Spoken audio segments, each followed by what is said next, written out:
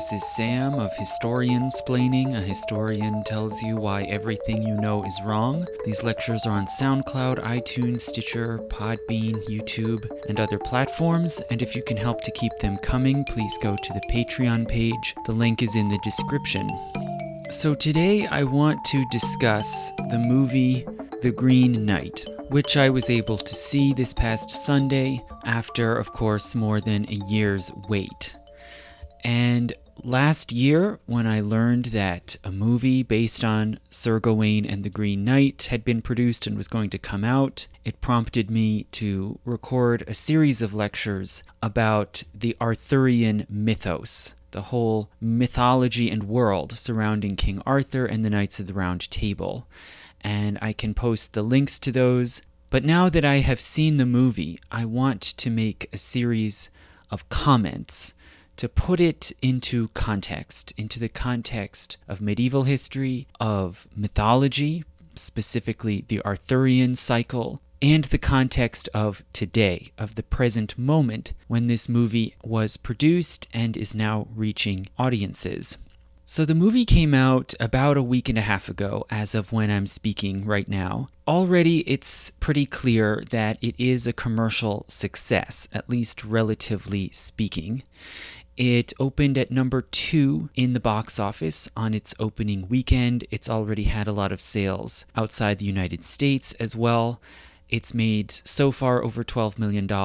And for a movie that by Hollywood standards is a small budget independent film, although it's really hard to believe that based on the production values that you see on screen and the scale, it is already a significant success for a movie in that sort of tier. And that in itself is significant because the Arthurian legends have been around for about 1,000 years now. Some basic notion of a leader called King Arthur goes back even centuries longer than that.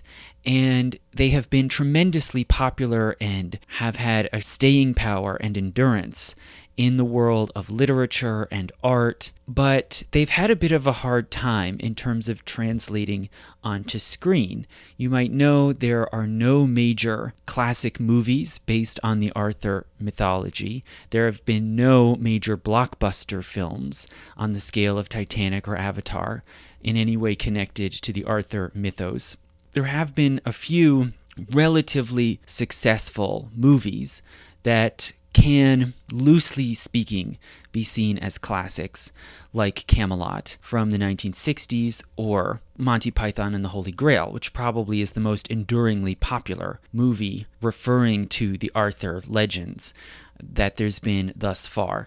So the mere fact that The Green Knight has been successful initially is significant. It's the first commercially successful movie dealing with the Arthur mythology in 17 years, since a moderately successful movie called King Arthur with Clive Owen and Keira Knightley that came out in 2004. It's also the first ever successful dramatization of Sir Gawain and the Green Knight. So this is a story that is at least 600 years old and probably goes back to earlier sources even than that. And the central character of Gawain already existed previously and is over 1,000 years old. But this is the first time that his central story has reached audiences and achieved some success. So I want to talk about the context, the complexities, the meanings of this story, and the themes and the ideas that are woven into it in order to understand why, after so many centuries, it's finally reaching a contemporary modern audience and having, I think, some resonance. Most significantly, I would say this story of Sir Gawain and the Green Knight is fundamentally a meditation on shame as a motivating and shaping force in people's lives, and shame as a tragic necessity of life, something that is to some degree unavoidable and makes life fundamentally tragic. So I'm largely going to improvise here. I could take a lot longer to plan, but I want to put out these comments while the movie is still fresh in my mind. I can't rewatch it because it's still in theaters. And I want to get these out while people still have a chance to see the movie in theaters if they haven't.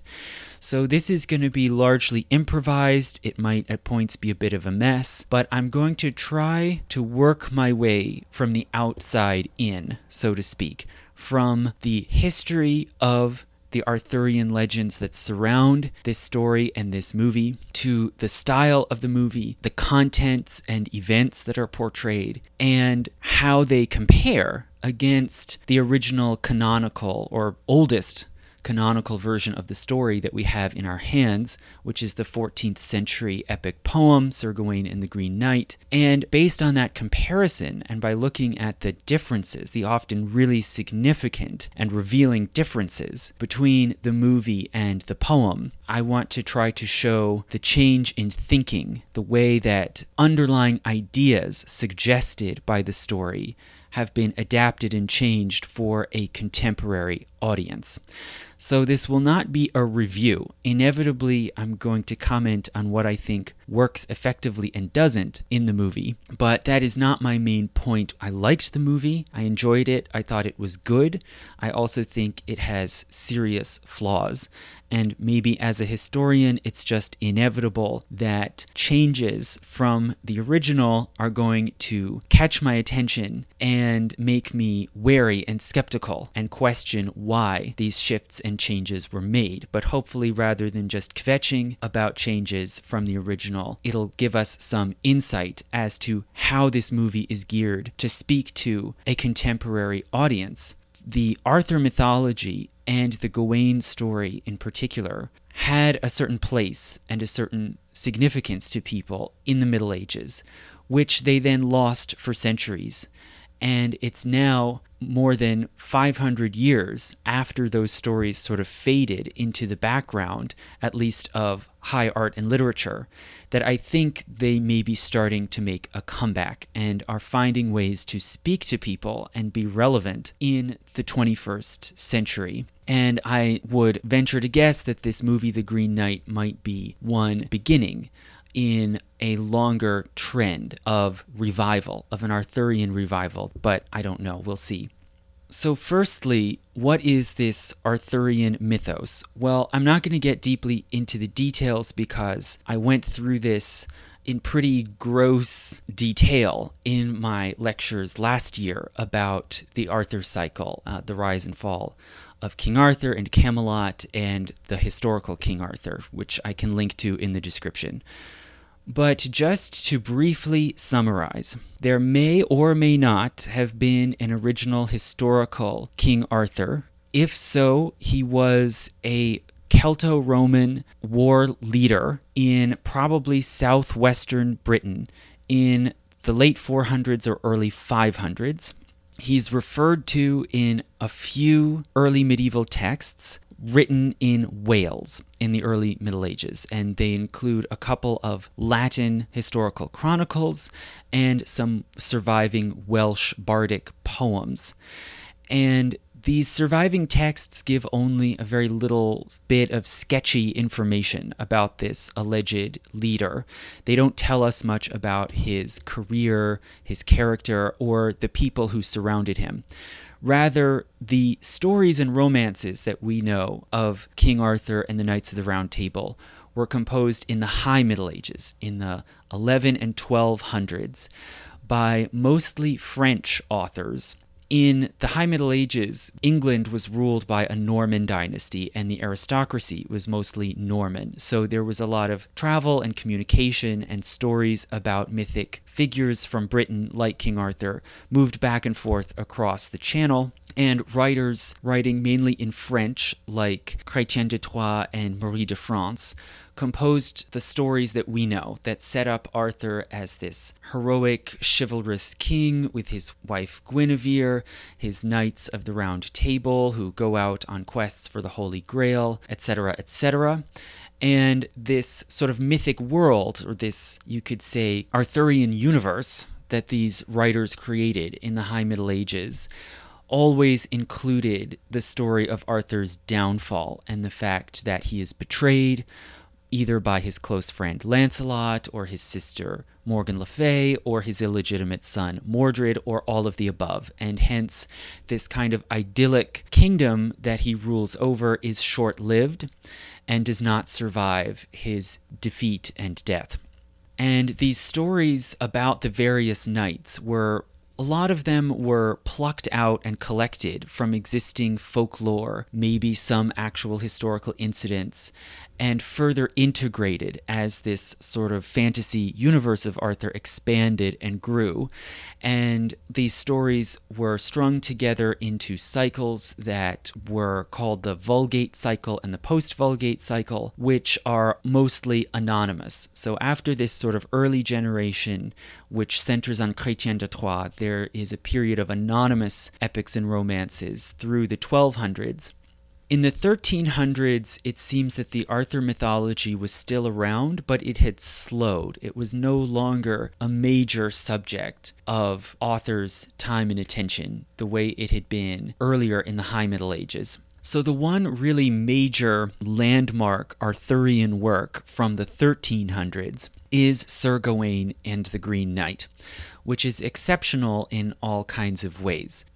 It is an epic poem of 2,530 lines, written in late Middle English, and specifically in the dialect of the Northwest Midlands, basically the area around Chester, in what was then a fairly remote corner of England.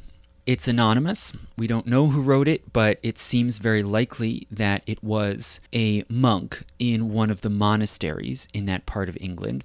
It was found in a manuscript book, together with 3 other poems that seem to be all by this same anonymous author. And this author is customarily called the Pearl Poet, because another very important Middle English poem in that same book is called Pearl, and it's about a man who is in a state of grief and mourning and then has a dream vision that helps him to deal with his grief. So we call this person the Pearl Poet, and they wrote Sir Gawain and the Green Knight in Middle English, which is unusual because those other earlier epics I referred to in the Vulgate cycle or Chrétien de Troyes, they were in French. That was the customary language for Arthurian romance, was Norman French. So this one is in Middle English. The language is a little too different from modern English to be understandable, and today it has to be translated to be understood. It is written very inventively and with great literary skill. It is rhyming, so the lines have end rhyme, which was the French custom at that time, but they also have internal alliteration, which was the older Anglo-Saxon custom. So it actually combines the Anglo-Saxon and French techniques together very skillfully.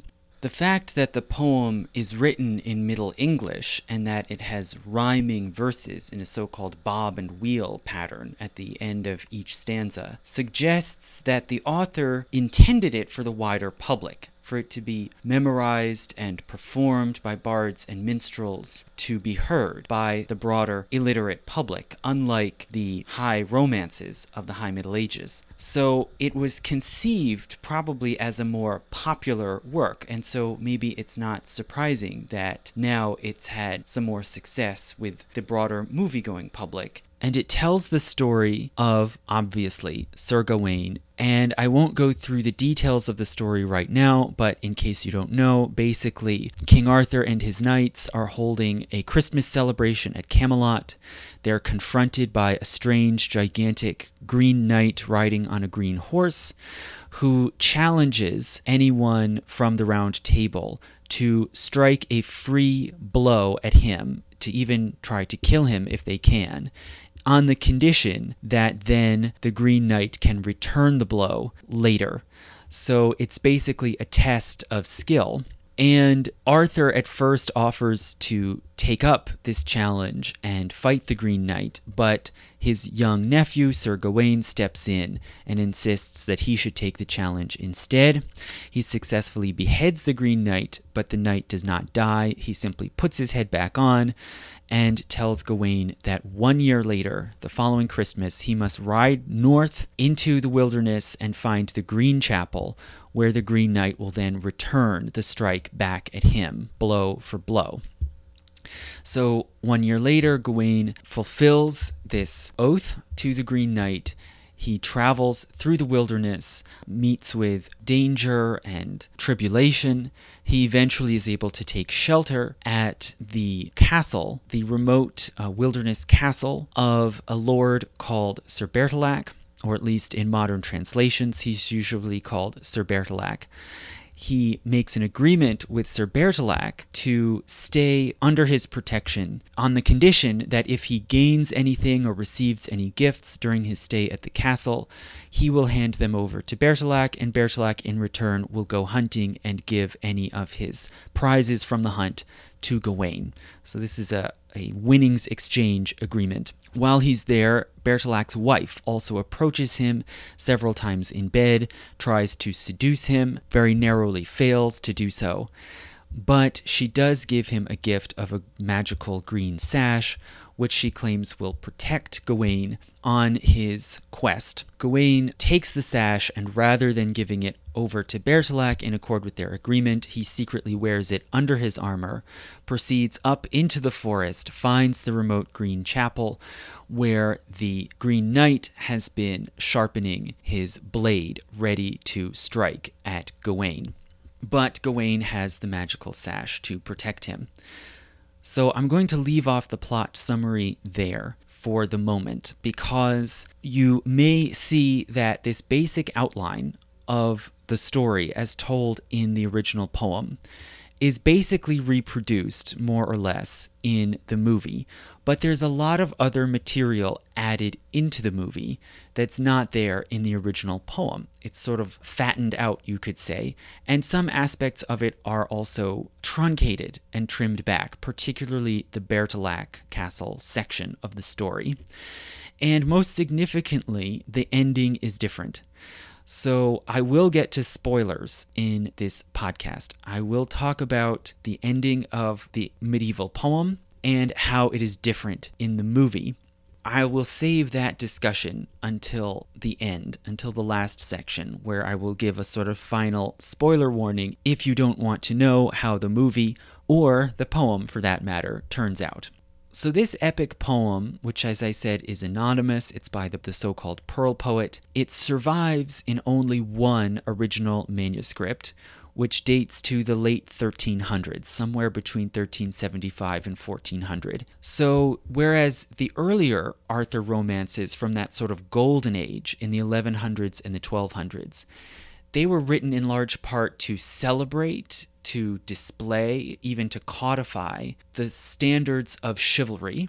By the time Sir Gawain and the Green Knight was written, chivalry was still around. You could say it was still in force as a set of norms and ethical codes for knights, but it was already starting to decline. Knights were becoming less and less important as the years went by and as they were replaced by large armies, infantry armies, and artillery. So after Sir Gawain and the Green Knight, there's really only one more remaining Arthurian work that has had any lasting impact. And that is Thomas Malory's Le Morte d'Arthur, which is an effort to collect and weave together all the various stories from the Arthur mythos into one narrative, running through Arthur's lifetime, from his conception and birth to his downfall and death and burial at Avalon. And this epic, Le Morte d'Arthur, was written by Thomas Malory most likely when he was in prison in the 1470s, and then it was published in 1485, right as soon as the first printing press was set up in England by Caxton in 1485. And it had a wide circulation, it was popular, it became kind of the definitive statement of the King Arthur and Camelot mythology. But pretty soon after, that mythology faded out of literature, with the Renaissance, the classical revival, the new modern forms of literature, it really got eclipsed and faded into the background. And you could say, except maybe in some popular ballads and folklore, it really faded out of view through the 16 and 1700s. Arthurianism was then revived in the 1800s with the Romantic movement, the neo-medievalism of the Victorian age. You get writers like Alfred Lord Tennyson and William Morris drawing on this medieval mythology. They're interested in looking back at the romance, the mystery, the magic of the Middle Ages as against what they see as sort of dry, boring, industrial modernity. And then in the 20th century, the Arthur legends do continue to have some literary life, but they're really not at the center. They're just kind of popular light entertainment, more or less. And they struggle to make it into the new media. They do gain some audience, but not that much. There are a few King Arthur movies in the early and mid-1900s, but none of them are terribly successful. Really, the first one that actually catches people's imagination and the new tastes of the time is Camelot, which starts off as a Broadway musical in 1960 and then is made into a movie in 1967. And Camelot is pretty romantic, right? It engages in this sort of golden idealization of Camelot.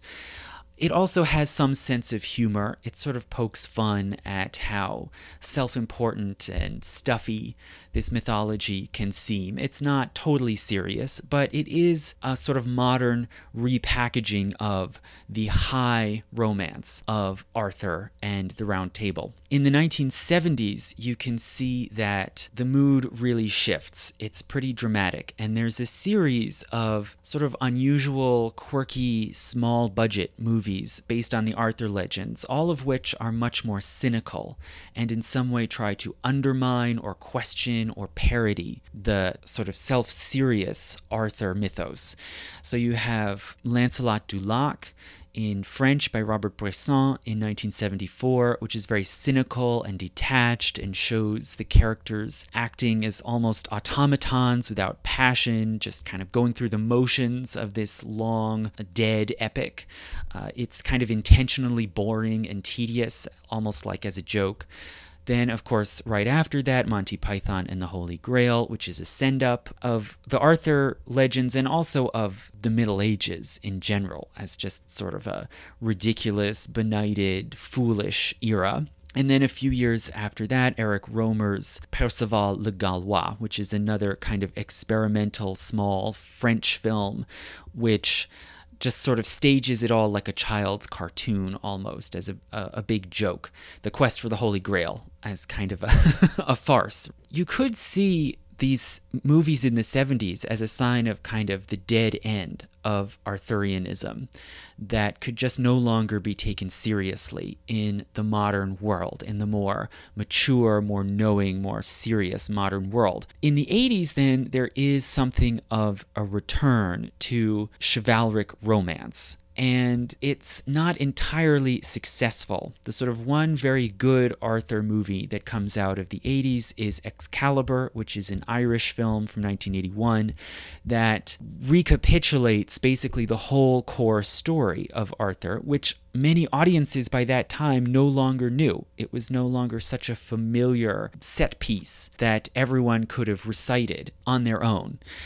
So Excalibur, again, is a fairly low-budget movie. It's atmospheric. It has the look of a sort of crude medieval world, but it has the romance of the basic Arthur story. It's reasonably successful. It's still viewed today.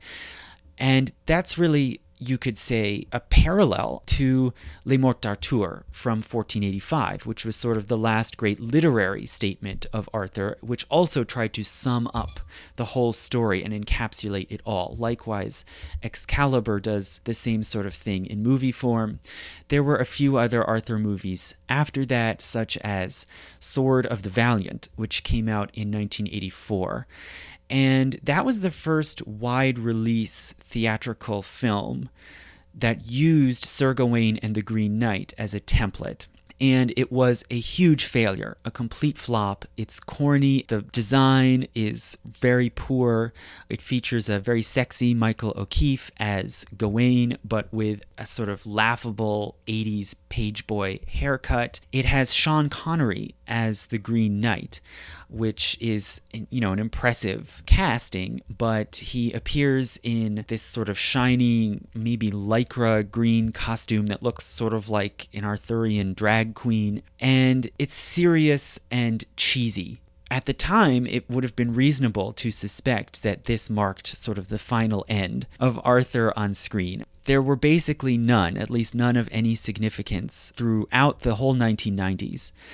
In 2004, this movie that I mentioned, King Arthur, came out, which took a different tack. It sort of peeled back the familiar mythology, the magic, the romance, and tried to present, in quotation marks, a historically realistic version of Arthur. He is presented as a late Roman general. Guinevere is some sort of Celtic chiefess. And it tries to kind of take on the trappings, you could say, of historical believability, even though there's no strong evidence as to who the historical King Arthur was or what he did. So it's just a different kind of fiction, really. And that movie was somewhat successful, but not very. I don't know how many of you have heard of it. It's pretty forgotten already. And that was really it until 13 years later, a movie called King Arthur, Legend of the Sword, which was a huge failure. Well, I haven't seen it. I can't speak to it artistically, but it was certainly a commercial failure. It was a sort of an effort to make a pumped up, fast-paced, contemporary-style action movie that just happens to take place in medieval Britain. Nobody really seems to have gotten much out of it, and it was quickly forgotten. So that's really been it until this movie came out this year. So what then might it be about this movie that makes it relatively more successful than so many previous attempts to put Arthur mythology on screen? Well, there are two basic obvious answers to that question. One is the choice of material, the story of Gawain and the Green Knight, and the other is the distinctive style. And I'm going to start with the style first and try to discuss that briefly. There have been previous attempts, like I mentioned, the 2004 King Arthur. There have been attempts to adapt and update Arthur to make it more, in quotation marks, realistic. But this is maybe a fool's errand because it's the fantasy and the romance that make Arthurianism so appealing. And indeed, critics criticized the 2004 movie for precisely that reason, that by making it more realistic, they lost the magic and the mystery of Arthur's world. So what was the point?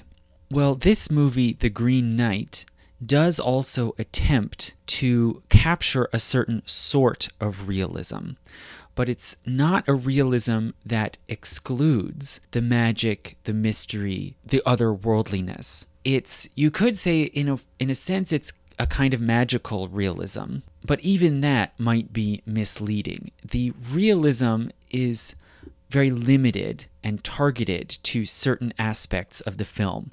On the one hand, there's a kind of textural realism. The settings, the sets, the costumes are not so cleaned up. They don't look so spick and span as you'd expect to see in scenes of Camelot. There's mud, there's dirty water, the weather is gloomy. So in this way, you could say, even as spectacular magical events take place on screen, the feel of the environment is somehow more gritty. There's also a psychological realism. The movie follows the main character, Gawain, very closely, and it deals a lot with the complexities of his psyche, which clearly the writers and the director wanted to convey as vividly and convincingly as possible. So there is realism in those respects, but then you of course have to ask, how can you realistically portray places like Camelot or Bertilac's Castle or the Green Chapel, which are objects of fantasy? There is no real original Camelot to go back to and simply recreate accurately. There's no accuracy here. As I said, it's doubtful whether or not there actually was a historical King Arthur or Camelot or any of these things. And even if there was, the portrayals that we have about them are from the High Middle Ages, when they are depicted in completely anachronistic and unrealistic ways. Nobody was building enormous stone castles in the 6th century. Nobody was riding around on horseback with stirrups. There were no knights. There was no chivalry. All of those things are later creations of the High Middle Ages, and those epics about Lancelot and Galahad and Arthur and Guinevere that were written in the 11 and 1200s are all taking the environment of their own time, right? The jousting knights, the tournaments, they're taking both the reality and the ideals of courtly life of their own age and projecting them onto the blank canvas of the Dark Age. So there is no sort of accurate historical stratum to excavate and present realistically in a drama. And I think the filmmakers who made The Green Knight understand that. They know that they're not trying to bring some sort of slice of reality. They're not trying to tell a story that is believable as taking place in the real world.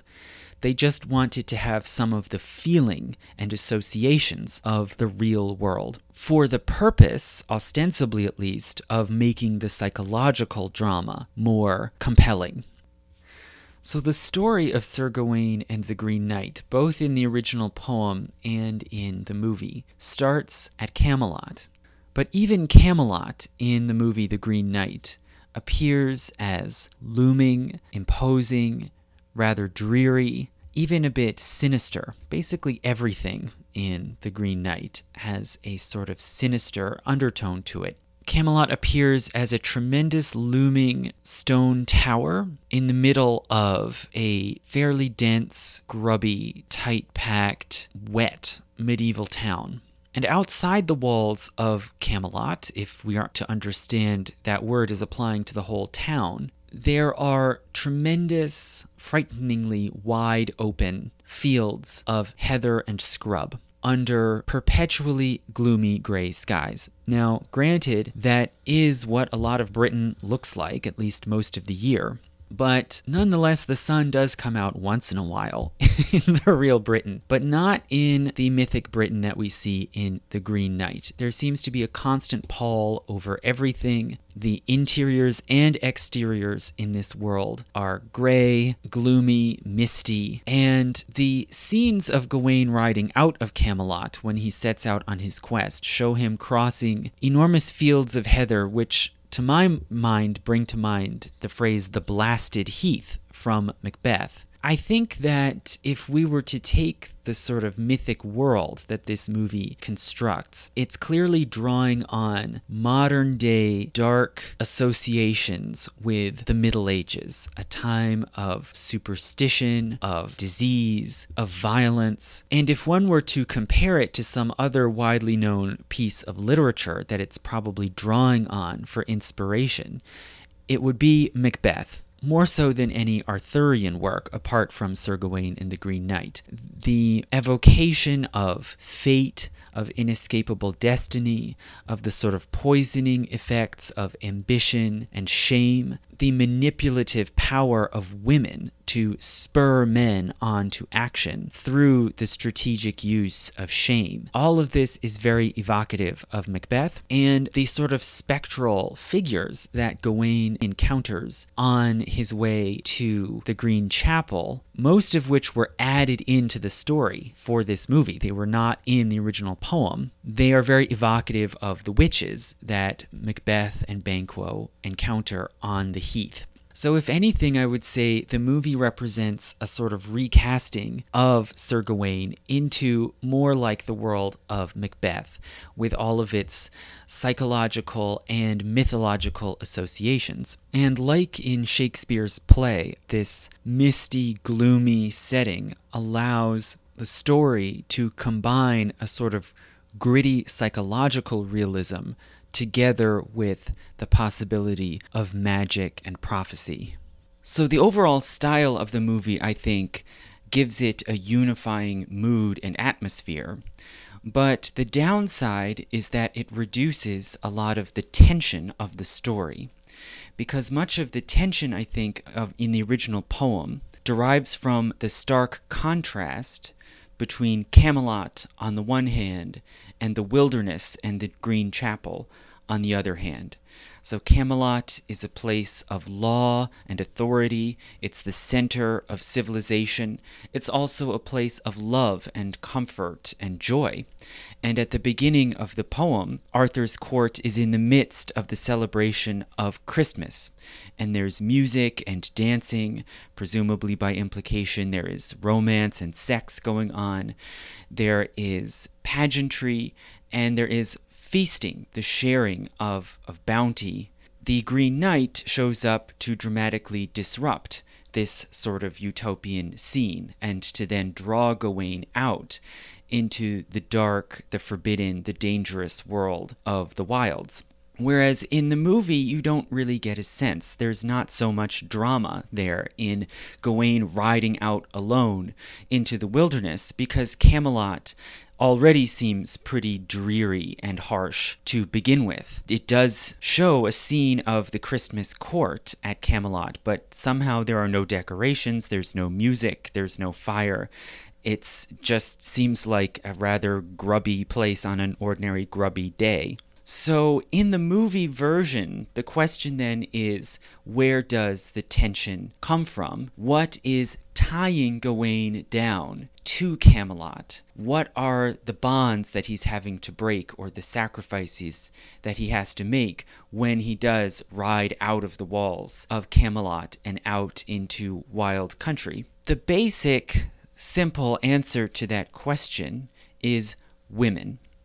It's his attachment to women that keeps Gawain tied to Camelot.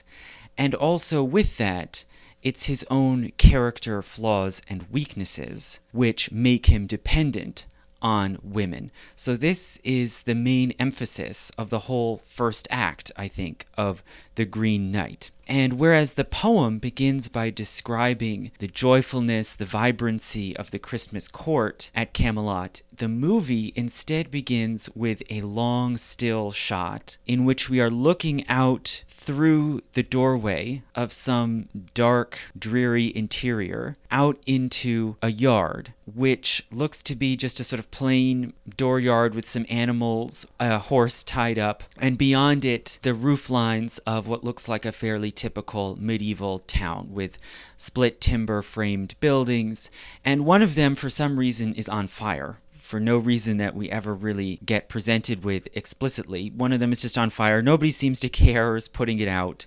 We see two people emerge and then mount the horse and ride off. I figured that maybe these two individuals are bandits who are leaving after having torched the building for some reason. But we never really know, and we get an image of Camelot as not very orderly, a place that's already in some kind of decay or breakdown. The story has been rearranged, and the premise of the story, the initial tension of the story, has been rearranged in a way that I think probably makes it more immediate and more relatable to modern audiences. It's maybe no longer really believable to even imagine Camelot as a fantasy, to even imagine this place of vibrancy, prosperity, presiding over a peaceful realm, regardless of how short-lived that peace is. Rather, the world of Camelot, as seen in the movie, is already declining and in a state of decay, as symbolized, for one thing, by the apparent weakness and old age of Arthur.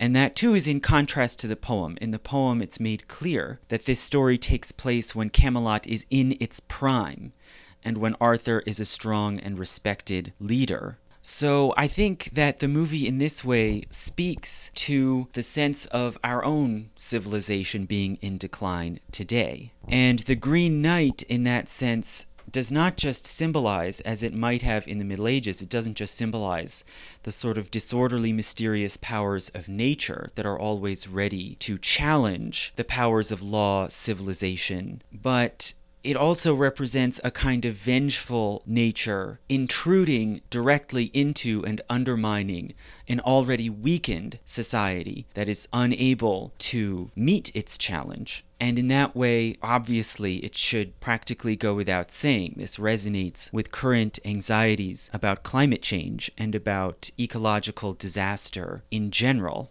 But that parallel, I think, is so obvious that I won't even dwell on it. But instead, I want to excavate more of what the poem is saying and how the differences and the points of similarity and resonance between the poem and the movie are revealing. So in the movie, we find out that this interior that we've been viewing the initial scene from is a brothel, and that Gawain is a regular known customer there, and furthermore that he has a particular girlfriend or sweetheart, a peasant girl called Essel. None of that appeared in the poem. This was invented and added in.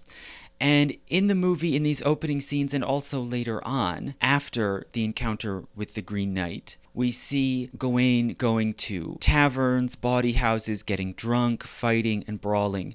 He's basically a dissolute individual. And we learn some about how he fits in to the world of Camelot, which is not exactly the same as it is in the poem. Gawain, in the movie as in the poem, is a new, young member of the court. He is a nephew of King Arthur by virtue of his mother being Arthur's half-sister. All of this is consistent. He's a new figure who feels the need to prove himself and to demonstrate that he is worthy of his place at the Round Table. A difference, however, is that in the poem, we do not learn specifics about Gawain's life, or his family connections beyond being Arthur's nephew. But the audience of the poem in the Middle Ages would have known some of these basic facts because Gawain was a familiar stock character of Arthurian legend. He would not have been entirely new to the audience. They would have known, for one thing, that Gawain was the son of King Lot of the Orkney Islands, which is a small island chain in the North Sea, north of Scotland. And his mother would be Lot's wife, which is Morgause, a British woman who is Arthur's elder half-sister. And Gawain left his home country of the Orkney Islands, or Orcadia, to go serve at the court of Camelot with his famous and powerful uncle, King Arthur. The story of Sir Gawain and the Green Knight then takes place when he is still young and trying to prove himself. Also, the medieval poems say that Gawain is a sort of solar hero, that he has supernatural powers that rise and set with the sun, and he's strongest and most invincible at noontime, and then loses his power as the sun goes down. So he's associated in some way with the power or the gods or the spirits of the sun.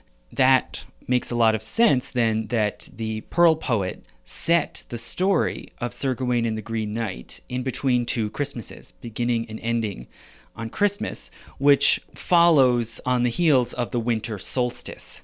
He faces his greatest trials, his greatest dangers, at those moments of darkness in the winter when sun is weakest.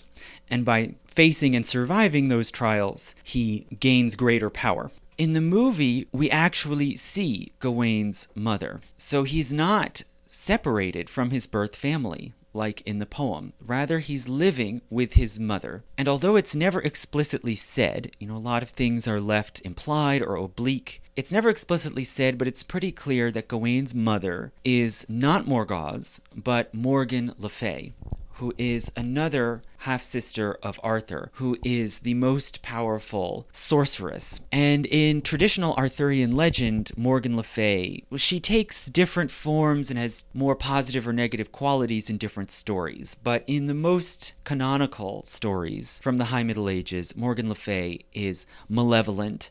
She is bitterly resentful of Arthur and Guinevere, and wants to overthrow them and replace them. So she is, in a sense, Arthur's kind of evil mirror image. So it's very significant that in the movie, Morgan Le Fay is made into Gawain's mother, and particularly because in the poem, it's eventually revealed that Morgan Le Fay has orchestrated all of the events, that she summoned forth this mysterious Green Knight as a way of challenging and trying to undermine the court of Arthur and Guinevere.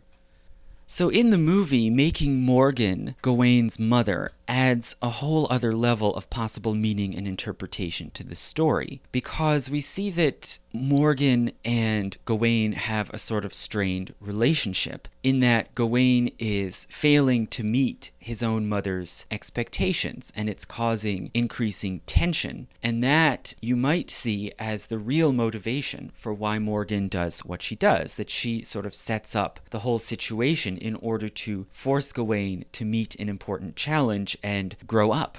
So that much is pretty clear just from seeing the movie, but in fact, in an interview with Vanity Fair, the writer and director David Lowery actually makes this implication explicit. And David Lowery, he was born in 1980, so he's basically on the older cusp of what you could call the millennial generation. He takes his own experiences from his own life and projects them into the story of Sir Gawain, which is not an illegitimate thing to do, especially because that is part of what makes this an appealing and effective version of the Gawain story for basically millennials, to put it bluntly. He says in this interview that he moved the characters around and made Morgan Le Fay Gawain's own mother. And in writing it, he says, quote, "It became a drama about a mother and a son in a way I hadn't intended. All of a sudden, I was writing about my own relationship with my mom, and the fact that I lived under her roof for far longer than I should have. I had failure to launch syndrome, and she eventually had to force me out." End quote. It's possible that Lowery made this move, this change in the scenario, just to make it easier to make the story more relatable to himself. But I think it ended up making it more resonant for many more people, because what have we heard about the millennial generation, the so-called boomerang generation, the incredibly high proportion of adults who are now continuing to live with their parents, and who cannot access the kind of wages necessary to pay the prices of their own homes.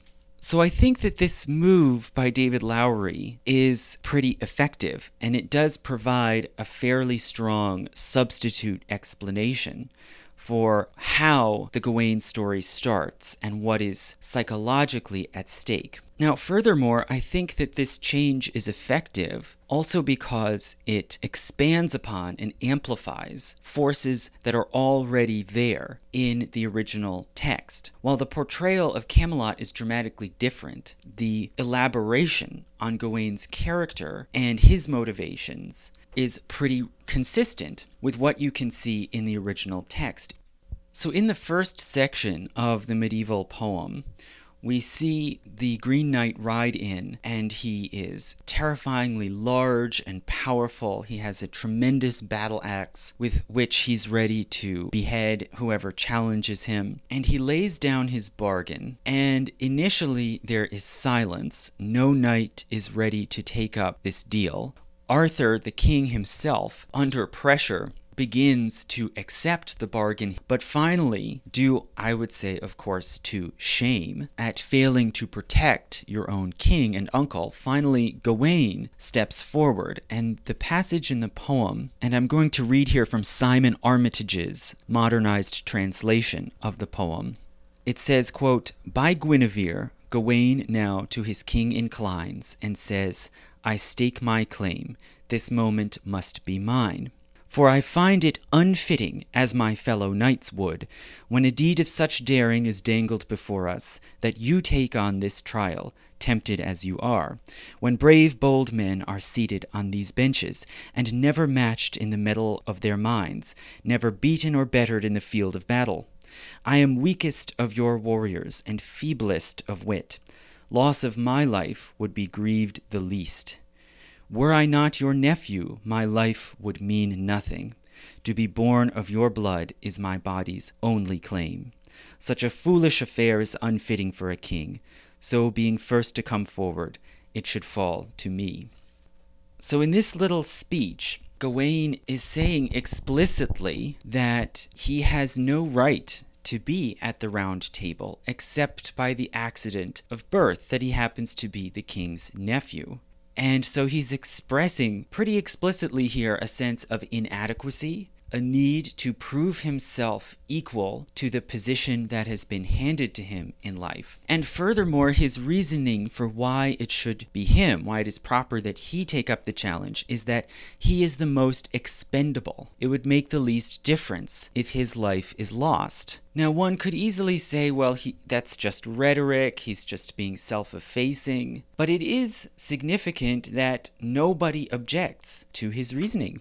Arthur accepts this and says, oh, okay, all right, expendable guy.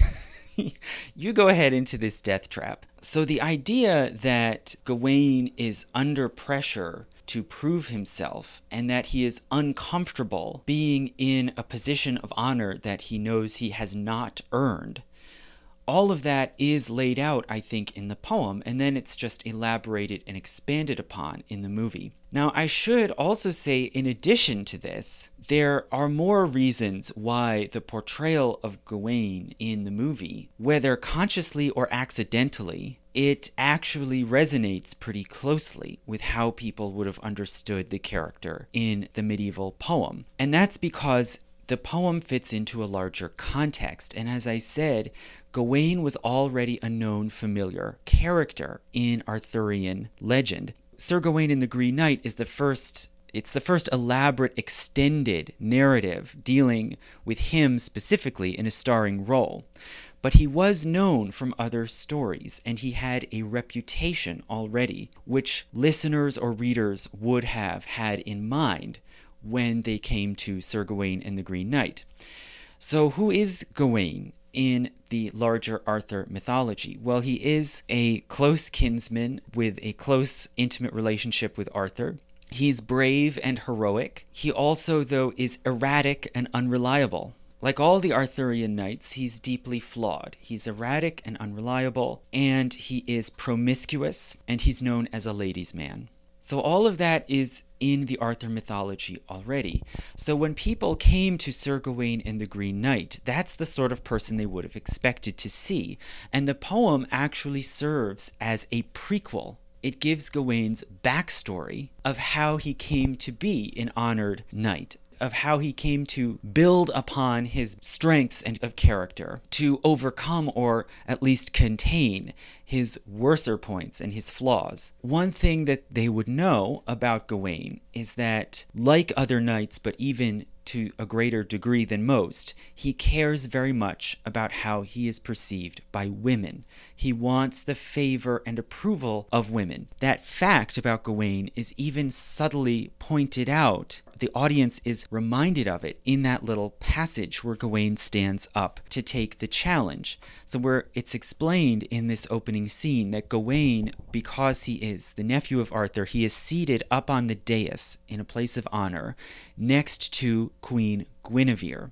When he is about to stand up and make his proposal, make his speech, the narrator specifically says, by Guinevere. So in the original Middle English it says, Gawain that sata by the queen, who is sitting next to the queen. So he's feeling the pressure of his inadequacy, and he's feeling the pressure to measure up to the place of honor he has next to the queen. This is always, I think, a drama of men shaping themselves and their actions in the sight of women. So on that level, in terms of the interpersonal drama, I think that the movie establishes the story pretty well, and in a way that is fairly consonant also with the original. Not that that is the only measure of a good movie, of course. So with those observations in mind, you might understand that I found it pretty surprising when I read a Vanity Fair interview with David Lowery. He says in this interview that he felt the need to change some of the premise of the story and to give more of a social explanation for why Gawain takes up the challenge and does the things that he does. And Lowry in this interview says that he chose not to make Gawain a knight yet. He withholds that title, says he is yet to become a knight.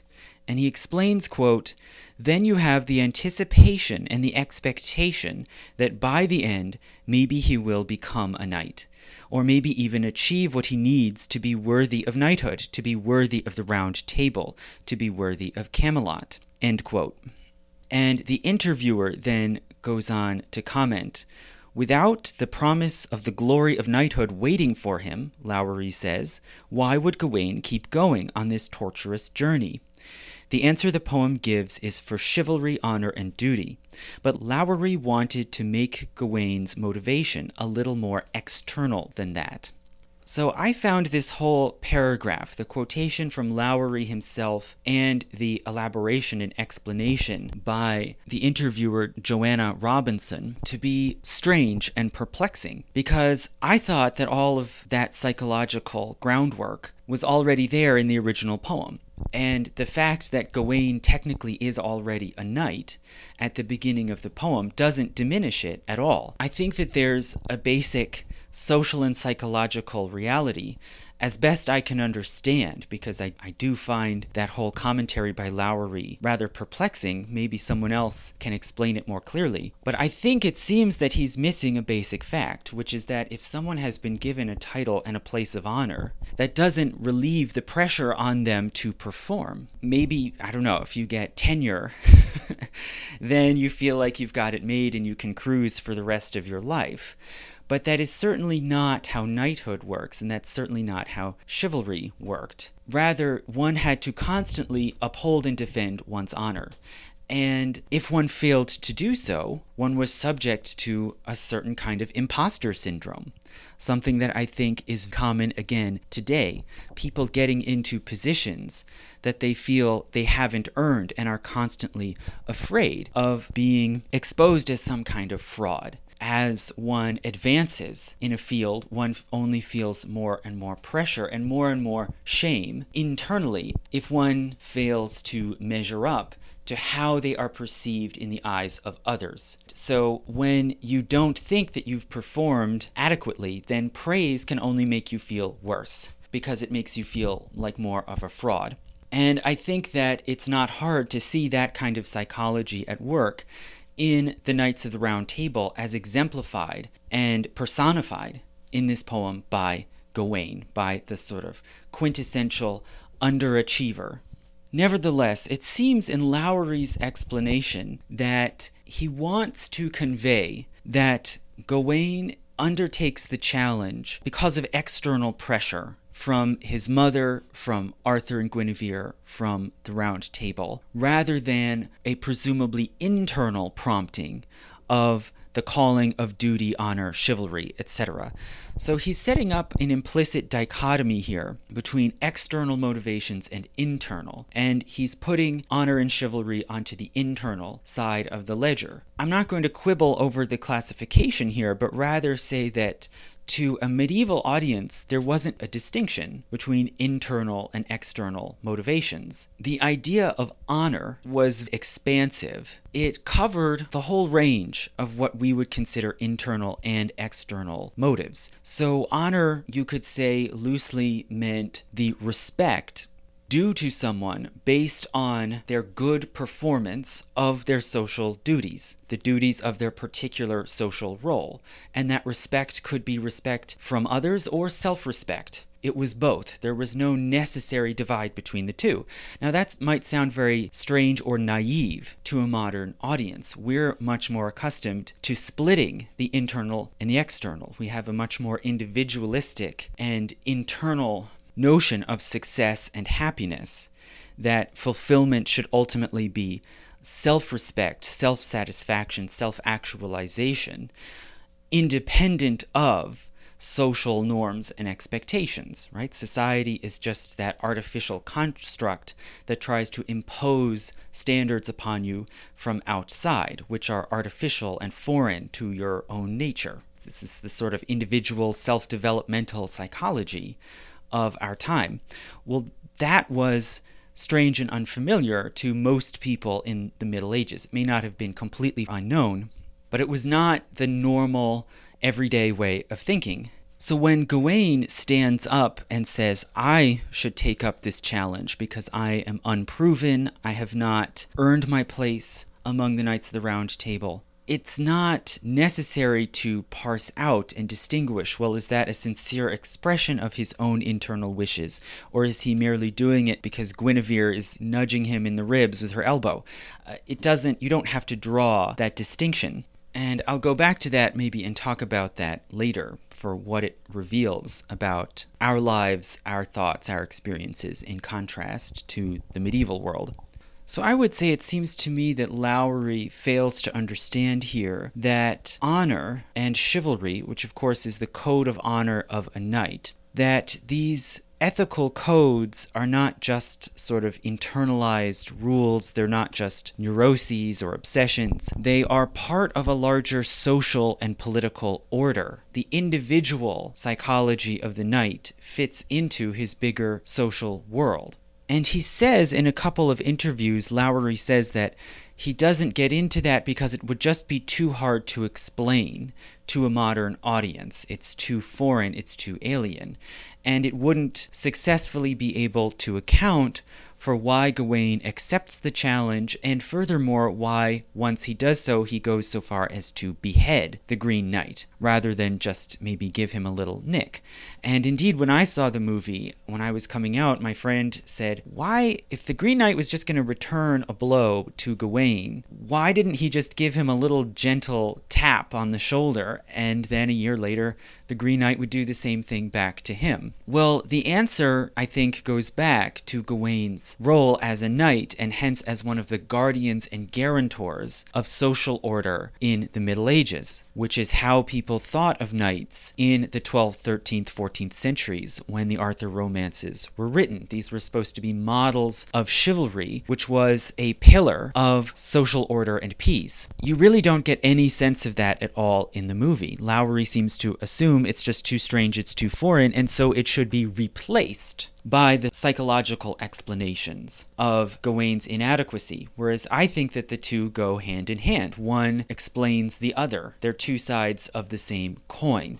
Gawain has the title of a knight, so now he feels the obligation to actually act like one. And if he does not maintain that honor of his knighthood, then he gets the opposite of honor, which is shame, both internal and external shame. So, okay, what does that have to do with the beheading? Well, in the Arthur mythos, King Arthur and his knights, who are loyal to him, are able to rule Britain and maintain internal peace because they are supposedly the strongest, most courageous, most skilled warriors in all the land, and they've been united together around this central leader. And this was seen as the kind of idealized, romanticized model of a high medieval kingdom, and it's not entirely far from reality. The code of chivalry was an ethical code that had to be developed over the course of centuries in order to harness and contain the awesome military power of the warrior on horseback. In the context of the Middle Ages, when we're talking about a world without gunpowder and a world without the population and infrastructure to be able to field large armies of infantry, a single warrior who's able to fight on horseback with stirrups, with chainmail armor, and with steel weapons like swords, maces, or battle axes, one warrior with this kind of ability and equipment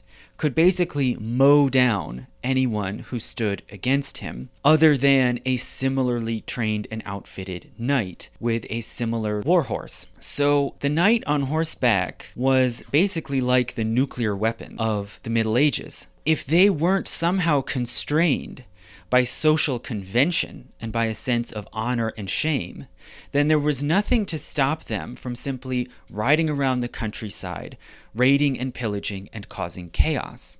And we know that because that's exactly what happened all through the 10th century. It was a time of constant violence, destruction, in which Western Christian society was basically held hostage to these bandit warlords. And it was gradually in the 11th century, beginning with the Peace and Truce of God movement, that knights were compelled to restrain themselves, to restrain whom they attacked. They had to swear oaths on holy relics not to attack women or children or clergy, and to only fight one another, only on certain days of the week and the year, and only when some sort of legitimate cause of war was in play. And this then created the greater stability of the High Middle Ages from the 11th through the 13th centuries, which is when most of these Arthur romances were written, and written in large part as a kind of propaganda for the new ethic of chivalry. So if we look at Camelot as the idealized capital of an idealized high medieval kingdom, we know then that the existence and stability and strength of the kingdom depends upon the knights and their code of chivalry, and it also depends upon their sense of honor in the further sense that they must be willing to face off against any worthy challenger. Because if they don't accept such a challenge, that means that someone else has frightened them and could potentially disrupt or even overthrow the social order that those knights are guaranteeing. So the ability to meet an opponent in a fair fight is necessary to maintaining the social and political order and preventing it from falling back into the chaos that was seen in the 10th century. So the Green Knight is not just a frightening otherworldly creature, he is also a political problem that the Knights of the Round Table have to neutralize. And that's why it's such a tremendous problem when the Green Knight lays down his challenge and none of the knights initially are willing to take it up. This shows a real weakness at the foundation of Camelot's ruling power. And this accounts, I think, for one thing, for why someone has to step forward and accept the challenge, which Gawain eventually does. And it also helps to explain why Gawain goes about it in the way that he does. He very reasonably surmises that if he is given a chance of a free blow at the Green Knight's neck, then he better really aim to kill him, because that will neutralize this threat. If he doesn't kill the Green Knight, then what is to stop that same giant from then going out into the countryside and swinging his axe and torching houses and raiding and raping and pillaging? So Gawain wants to finish the job once and for all. That seems to be the smart course. And he does so in the sense that he does successfully behead the Green Knight, but he doesn't know that the Green Knight is apparently unkillable. At this point, Gawain has to fulfill his side of the obligation. He cannot lose face and lose honor, not only on his own behalf, but on behalf of all of Camelot, by chickening out and failing to accept his side of the bargain. This will undermine the honor, the prestige, the authority of Camelot. So with a position at the top of society, a position of honor, there comes constant pressure to maintain and protect that position.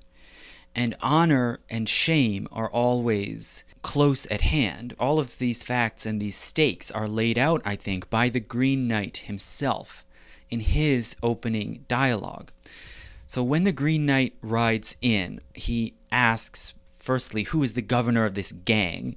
Basically, take me to your leader. And then he recognizes that he's talking to King Arthur, and he begins to praise King Arthur and his court. And Arthur invites the Green Knight to stay and celebrate Christmas with them, but he rejects the offer and says instead, quote, "Because your acclaim is so loudly chorused, and your castle and brotherhood are called the best, the strongest men to ever mount the saddle, the worthiest knights ever known to the world, both in competition and in true combat. And since courtesy, so it's said, is championed here, I'm intrigued and attracted to your door at this time." So he's ostensibly praising Arthur and the Knights of the Round Table, but there is a sarcastic undertone here, right? An undertone of skepticism which then he is able to capitalize on very richly when the knights fail at first to take up his challenge. And so he begins to taunt them. And the poem says, "So here is the house of Arthur," he scoffed, "whose virtues reverberate across vast realms. Where is the fortitude and fearlessness you're so famous for, and the breathtaking bravery and the big-mouth bragging, the towering reputation of the Round Table, skittled and scuppered by a stranger? What a scandal! You flap and you flinch, and I've not raised a finger."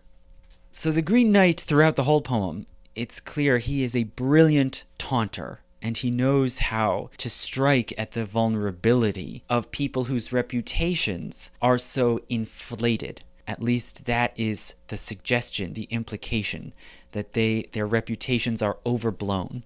So the stakes of the challenge here are tremendous. They are both personal and political. The shame that Camelot will suffer if they fail to meet the Green Knight's challenge are one simple humiliation, the emotional loss of pride, and also the potential degradation and breakdown of their power. And once one weakness like this is exposed, then more challengers are sure to come forward until the whole system unravels. And again, the audience in the Middle Ages would have known how important those stakes were because they know that eventually Camelot does collapse. It is a fairly short-lived golden age. And it is not failure on the battlefield or failure in military prowess, but failure of character that eventually brings them down. So this, I think, lays out basically how the premises and the stakes of the story are established in the poem and in the movie. Now, what happens then? What is the nature of Gawain's journey and his experiences?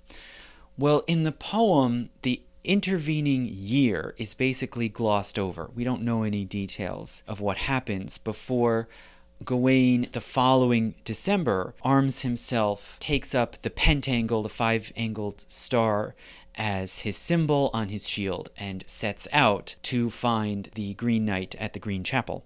In the movie, we see him continuing to carouse and get drunk and brawl.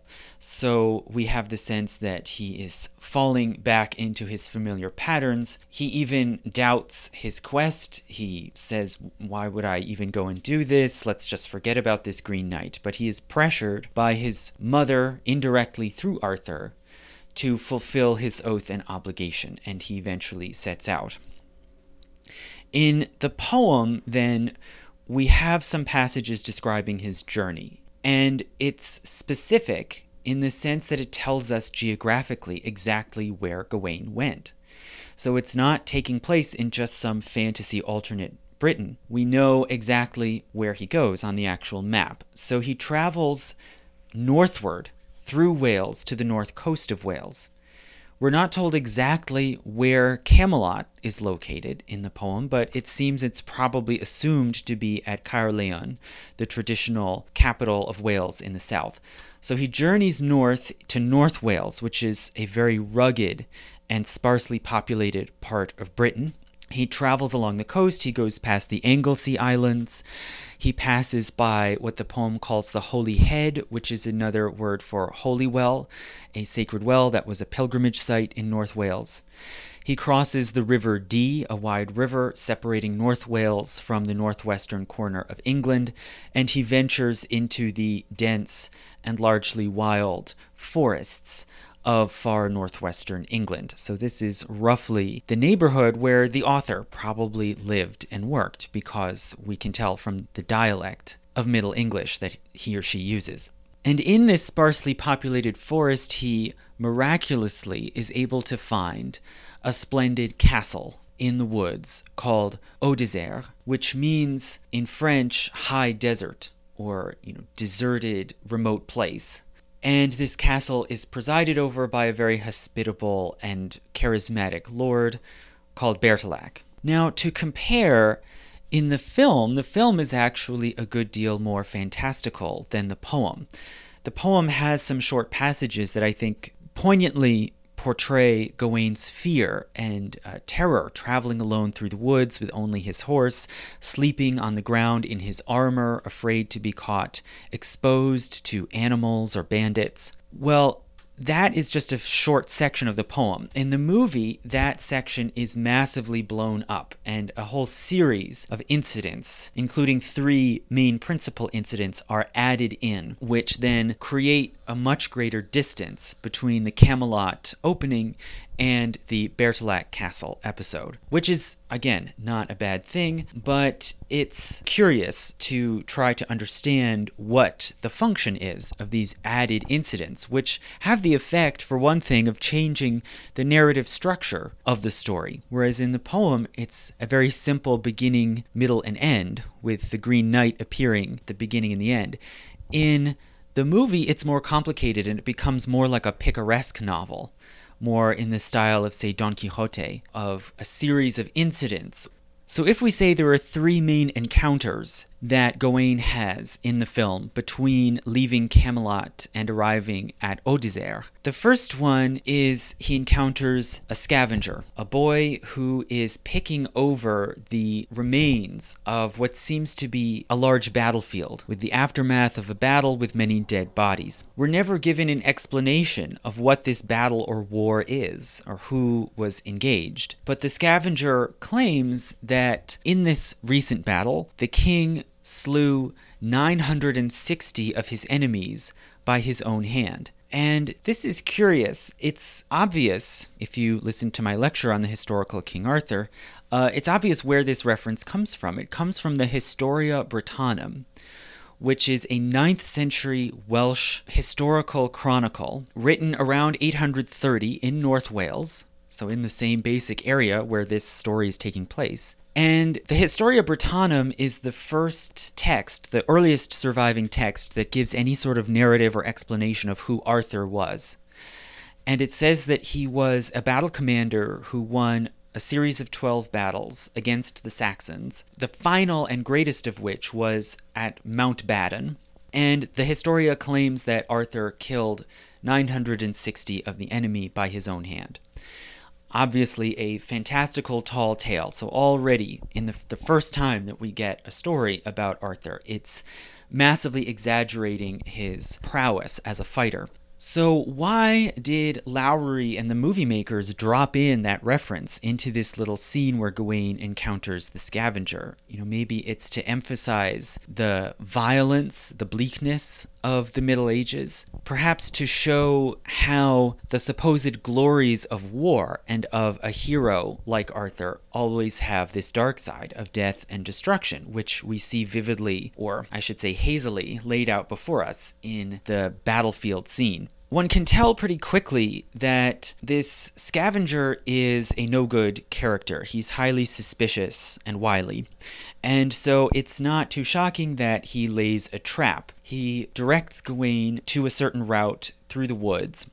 And once Gawain is in the forest, he's then accosted by a group of bandits. So the scavenger was, in fact, a thief and a bandit. They attack him, they rob him, they even take his horse, and they leave him behind tied up in the woods.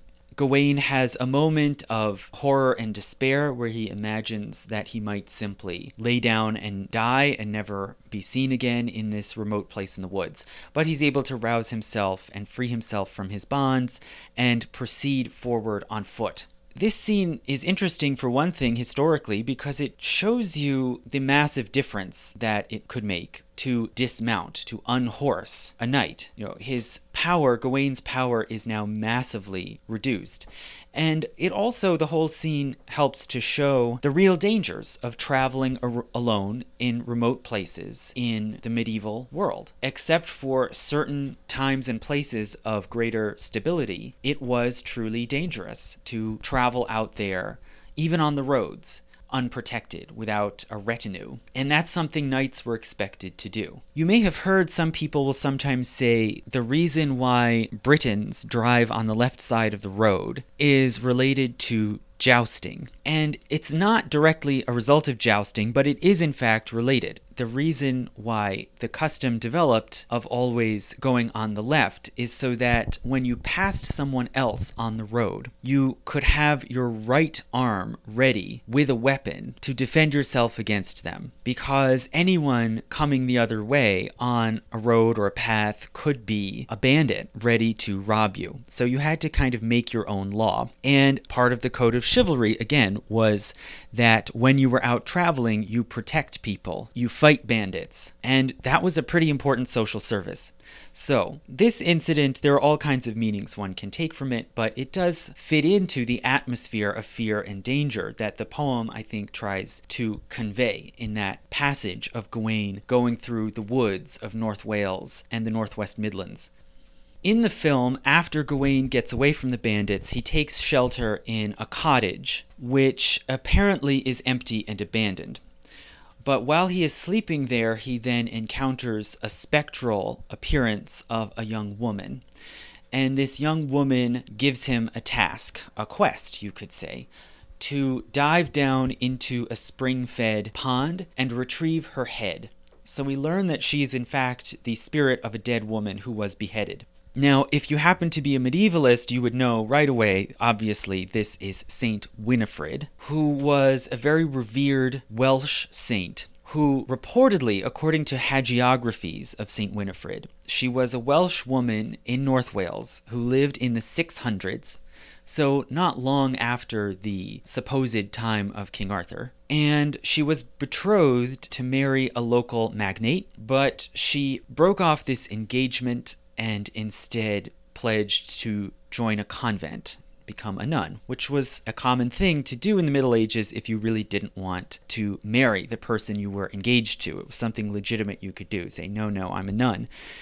Well, this lord was none too happy with this, and he tried to force her to consummate the relationship through rape. And she resisted to protect her honor in the medieval terminology, since for women, honor was tied very closely to their sexual purity. And so the Lord, in his wrath, beheaded Winifred. Well, Winifred's uncle came in the aftermath of this murder. He found Winifred's head and replaced it on her body, at which point she came back to life, looking good as new, except for a white scar on her neck.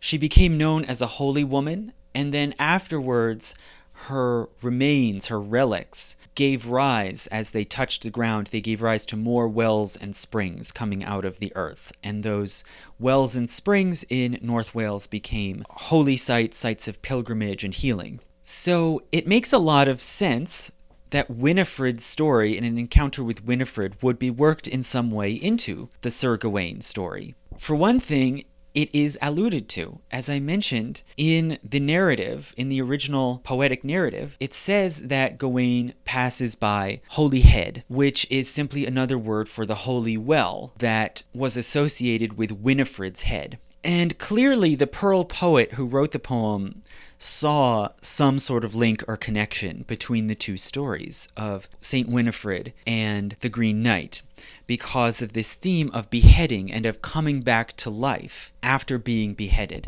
And it seems that if you look at early Christian, early medieval folklore in Europe, there was you could say, a cult of the severed head. There was a common, widespread belief that certain holy people or supernaturally powerful people could come back to life after being beheaded and grow only more powerful, including the power to give prophecies and perform miracles. And there's a hint of that again in the movie, where Gawain puts Winifred's head back on, she sort of comes back to life, but then her head rolls off again, and then the severed head speaks to Gawain and says something, most of which I couldn't understand. I couldn't make it out. But she, at one point, says, the Green Knight is someone you know. So she has some sort of supernatural insight into what Gawain's quest is and who the Green Knight actually is. So it's a kind of prophecy. Winifred is also a taskmaster. She gives Gawain a quest when he is there at her house by her holy well. And he learns something. He learns something about proper behavior, chivalry, and the code of honor with respect to women. So it fits in with this theme of Gawain being measured and judged by how he relates to women. Okay, the third episode in the film is, at least I would set it out as another incident, is an encounter where he's traveling across the open heath on foot, and he sees a series of giants kind of marching together up a valley. And he tries to ask one of the giants to pick him up and carry him on her shoulder, but she doesn't. Somehow she has some kind of interaction with a fox who's hanging out with Gawain. Gawain doesn't get the ride, and that's it. I don't know what that scene is about. I don't understand why it was put in. It was visually really cool. Maybe that's the main reason. I don't really get it. And in my opinion, it sort of diminishes the amazement and the grandeur of seeing the Green Knight, because even the Green Knight is now dwarfed by these massive, 500-foot tall giants. So maybe that scene was added in just for visual effect, maybe to round out the rule of threes, to give Gawain 3 encounters with some sort of possibly threatening beings before he then gets to Bertilak's castle, which then also acts out the rule of threes very thoroughly in the original story, but not so much, not as far as I can tell, in the movie. So the Bertilak's castle section of the story is the last part I'll talk about before I briefly discuss the ending. So in both the poem and the film, Gawain continues his journey until he reaches this castle of Odozer, which seems to appear almost miraculously amidst the woods. And he's welcomed in by the lord of the castle, Bertilak, along with 2 other people, Bertilak's wife, who's a beautiful lady who is not named, and an older woman, a crone, as she's referred to in the poem, who is apparently the attendant in some way of the lady. And in the movie, she's portrayed as blind and wearing gauze over her eyes, very reminiscent of the gauze that we saw Morgan Le Fay place over her eyes as part of her sort of divinatory magical ceremonies. So there seems to be some connection in both the poem and the film, some sort of magical quality to the castle that recalls the Green Knight, but the relationship is unclear and mysterious. In the poem, the occurrences in the Bertilak castle form most of the middle part of the story. It's really important and pivotal, whereas it's truncated and downplayed in the movie by comparison. So what goes on in the castle in the poem, and why is it so important?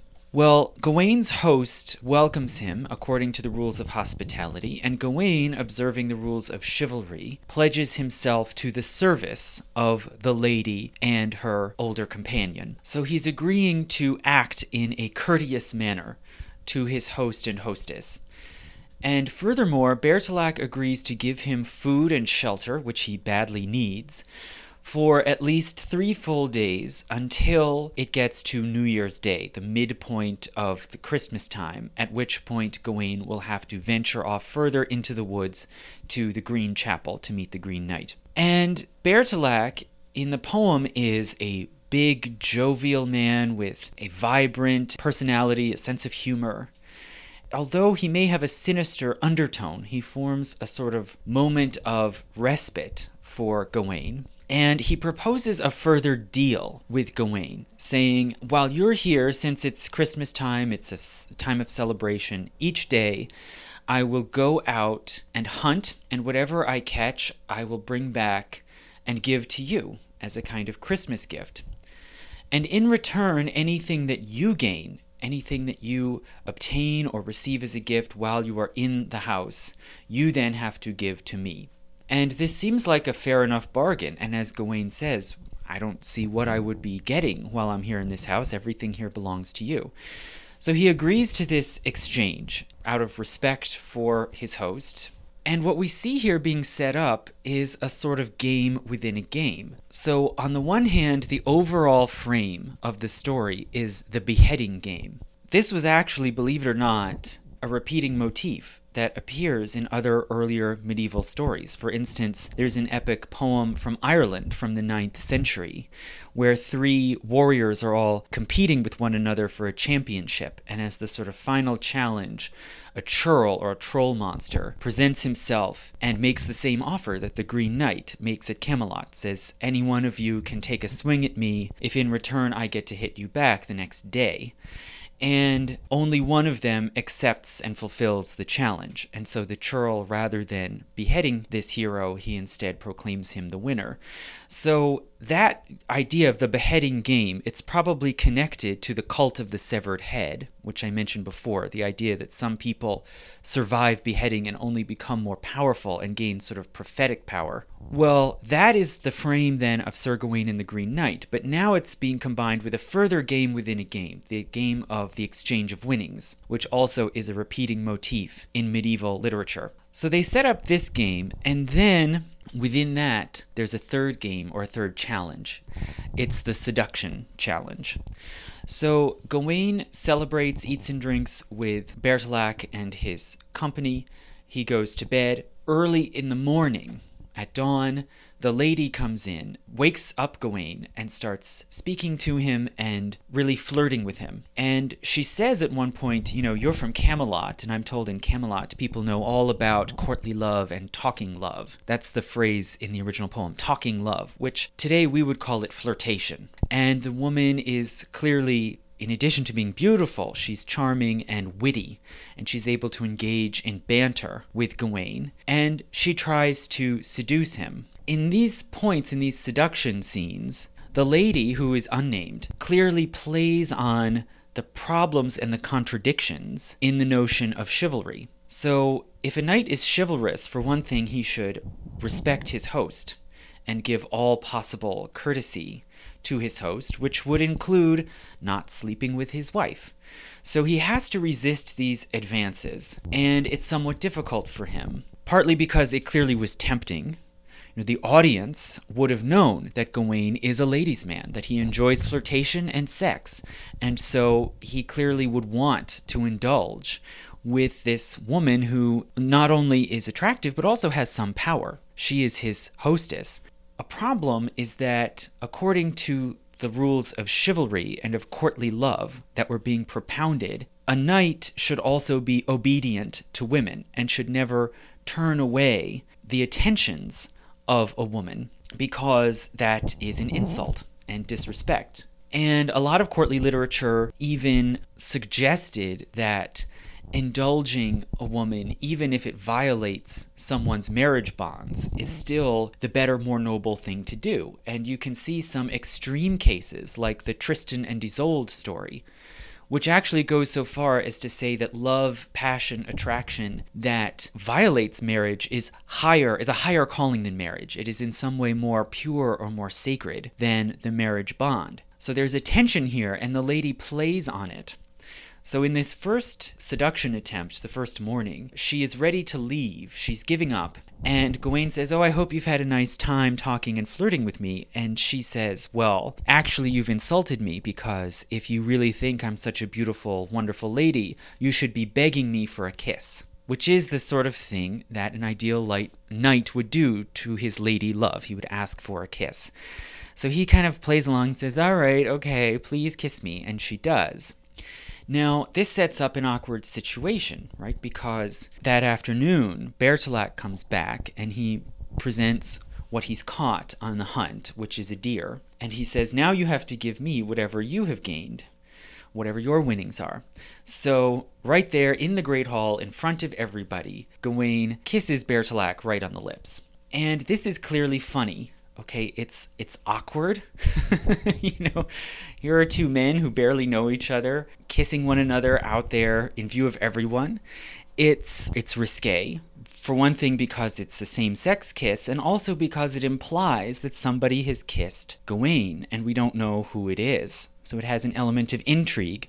And there's a funny exchange where Bertilac says, oh, well, thank you. Now, please tell me, where did you get this kiss? And Gawain says, well, that's not part of our deal.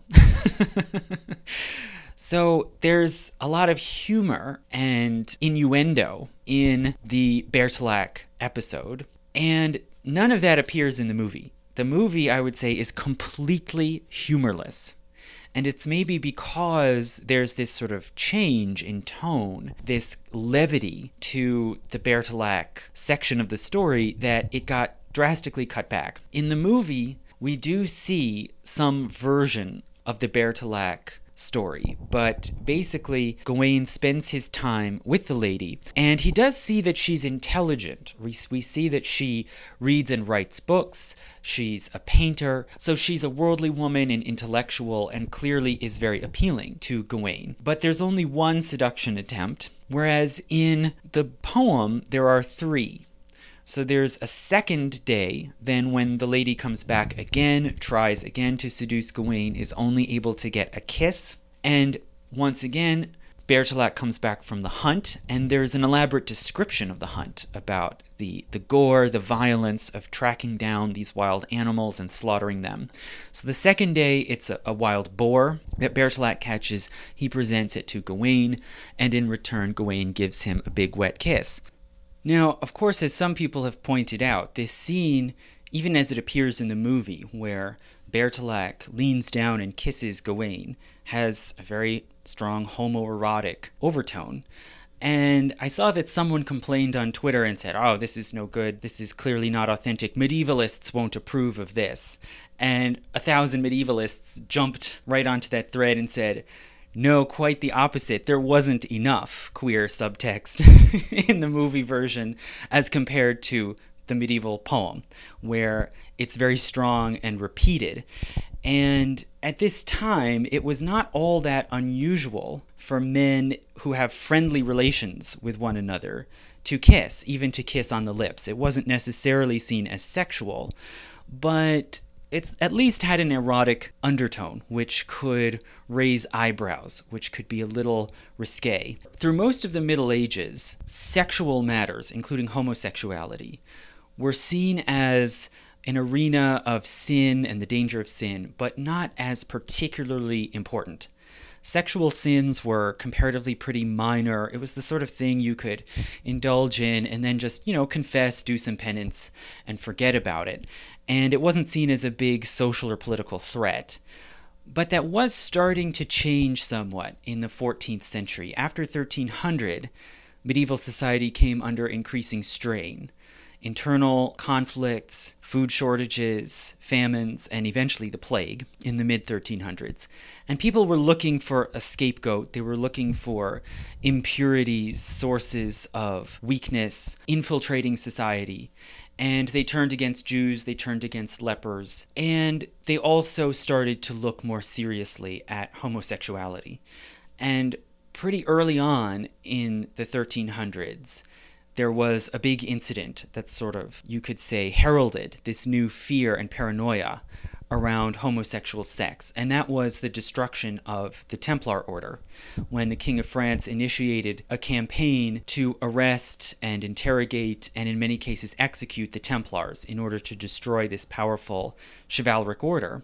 And they leveled all kinds of trumped-up accusations at the Templars, one of which was homosexual sodomy.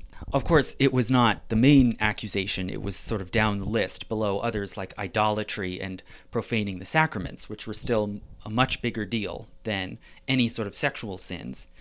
But there was increasing concern, and specifically in England, King Edward II was highly unpopular and eventually overthrown.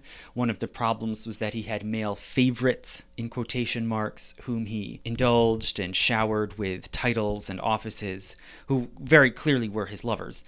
And again, later in the 1300s, similar rumors came out about Richard II, another sort of incompetent and unpopular king. And it's likely that this poem, Sir Gawain and the Green Knight, was written during the reign of Richard II. So people by that time were aware of homosexuality as a potential sort of impure, contaminating presence in society.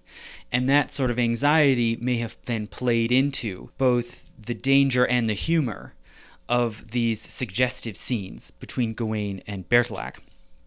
So the third morning, the lady comes again, and she tries a different tack. So clearly, Gawain and the lady are testing one another's boundaries, and Gawain has to negotiate and figure out the correct balance. How far can he go in indulging his flirtation with the lady and his mutual attraction with the lady without going too far and betraying both his respect for his host and this winnings exchange game? If he goes all the way and has sex with the lady, it's going to be awfully difficult for him to then pass that gift on to Bertilak when he comes back from the hunt.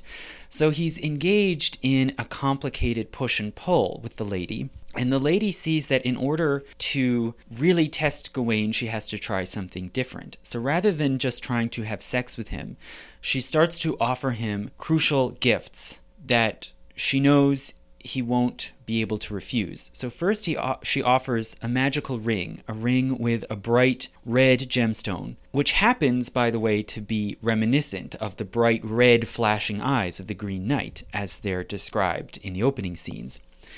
And she says that this ring is magically protective and that no harm can come to him when he wears it. So somehow she seems to know that Gawain is headed towards likely doom and that he's going to want a gift like this. But Gawain is able to say no, because he knows that if he accepts it, he will just have to then hand it over to Bertilak. So he refuses. And part of his reasoning for refusing it is to say it's too valuable, it's too fine an object, I can't accept it. So then she offers a green sash of simple green cloth, which likewise will protect him if he wears it around his body.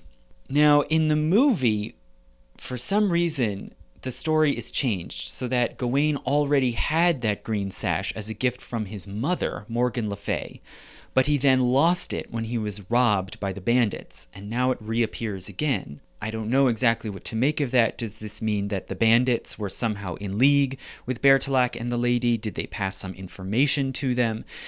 But that's left unclear in the movie. In the poem, this is the first appearance of the sash or girdle. And because it's a much cruder item, it's harder for Gawain to say no to it. And he ultimately gives in and says, all right, I will take it. And he keeps it for himself and wears it secretly under armor, and he does not hand it over to Bertilak. So he violates the terms of that agreement, the winnings exchange with Bertilak. And in the final day, Bertilak comes back with a fox. And the fox is the animal that represents cleverness, craftiness, deception, which clearly has some parallel to the lady and her clever pursuit of Gawain's weakness. And he continues to have the green sash on under his armor when he finally sets out from the castle up the path into the deep forest to find the Green Chapel. And in both versions, the poem and the film, he is still wearing it when he finally then finds the Green Knight. And in the poem, it's described that he reaches the Green Chapel, and it's not actually a literal chapel. It's not a building. It's just a sort of earthen mound with a hollowed-out chamber inside. And when Gawain reaches it, he hears the grinding of the grindstone as the Green Knight sharpens his blade, ready to decapitate Gawain. So that sets up the final encounter with the Green Knight, which plays out differently in the poem as opposed to the movie. But to stop for a second, if we look at the structure of the story in the poem, with the 3 encounters with the lady and the gift exchange with Bertilak, the conversations with the lady and the sort of flirtatious repartee that they engage in, where they test one another's limits and boundaries, this is clearly the heart of the story in the medieval version. These encounters form a game within a game within a game. There's the game of flirtation, the game of seduction. And this seduction game, this temptation game, which also is a repeating theme in medieval literature, is then combined as part of the gift exchange game. And Gawain must complete and pass the gift exchange challenge in order to then complete the larger overarching challenge of the whole story, which is the beheading game. So 3 different kinds of games are here embedded one within another. And this narrative structure, I think, is crucial to the payoff and the message of the story, which is about the ambiguity of human actions. Even when one has a very highly articulated moral code or ethos, like chivalry, even still, the same single action can have multiple meanings, can be both honorable and shameful at once, depending on what story or what game one is participating in. And one is always engaged in more than one game at once. An action does not have one simple, straightforward meaning. It's embedded in more than one story. So Sir Gawain and the Green Knight, I think, is about this complexity and ambiguity, and how impossible it is to decide exactly the right thing to do at any moment, and how to judge one's own actions when one is engaged in multiple stories, multiple games at once. So let's talk about the ending of the poem. So here's a spoiler alert if you don't want to know how the medieval epic ends. Let's talk about how it ends, what the ending of the story conveys. So in that version, Gawain gets to the Green Chapel.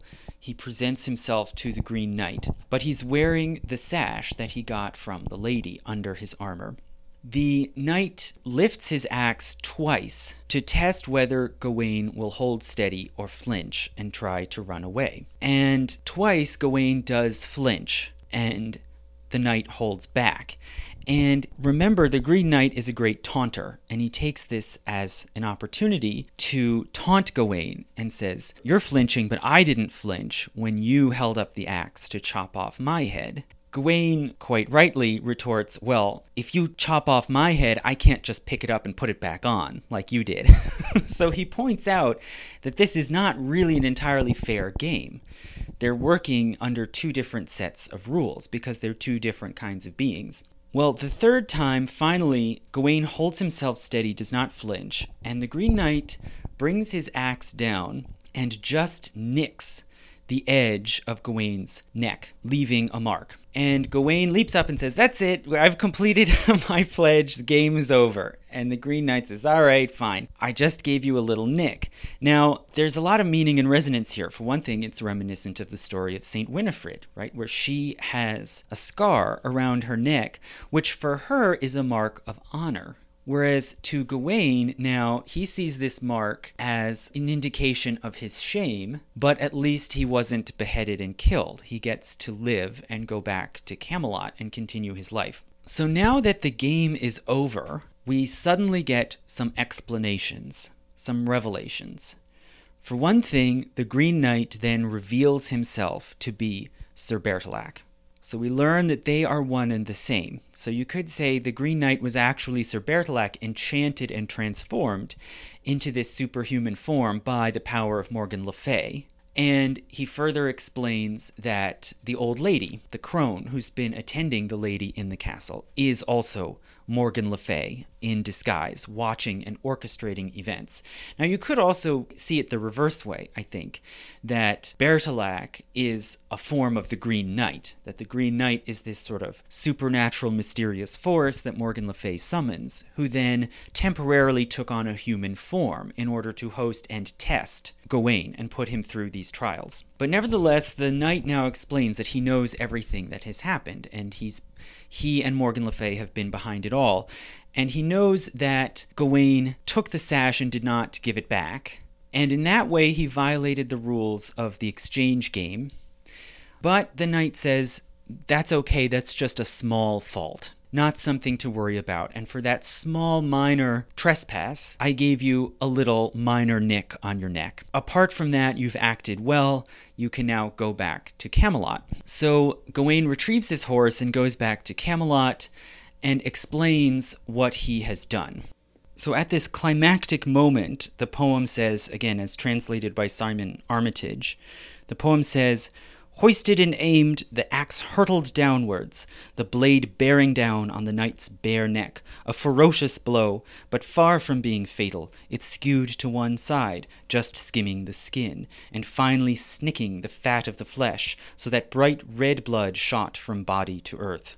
Seeing it shining on the snowy ground, Gawain leapt forward a spear's length at least, grabbed hold of his helmet and rammed it on his head, brought his shield to his side with a shimmy of his shoulder, then brandished his sword before blurting out brave words, because never since birth as his mother's babe was he half as happy as here and now. Enough swiping, sir. You've swung your last swing. I've borne one blow without backing out. Go for me again, and you'll get some by return. And the Green Knight, of course, is bemused, and the poem goes on to say, the warrior steps away and leans on his weapon, props the handle in the earth and slouches on the head, and studies how Gawain is standing his ground, bold in his bearing, brave in his actions, armed and ready. In his heart he admires him. With volume but less violence in his voice he replied, with reaching words which rippled and rang, be a mite less feisty, fearless young fellow. No insulting or heinous incident has happened beyond the game we agreed on in the court of your king. One strike was promised, consider it served. So I'll read how the poem describes Gawain's return to Camelot and how it's understood when he arrives back at the court. It says, quote, so he winds through the wilds of the world once more, Gawain on Gringolet by the grace of God, under a roof sometimes and sometimes roughing it, and in valleys and vales had adventures and victories, but time is too tight to tell how they went. The nick on his neck was healed by now.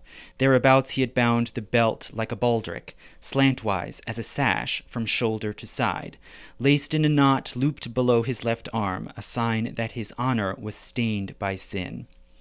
So safe and sound he sets foot in court, and when clansmen had heard of their comrade's return, happiness cannoned through the echoing halls. The king kissed his knight, and so did the queen, and Gawain was embraced by his band of brothers, who made eager enquiries, and he answered them all with the tale of his trial and tribulations, and the challenge at the chapel, and the great green chap, and the love of the lady which led to the belt.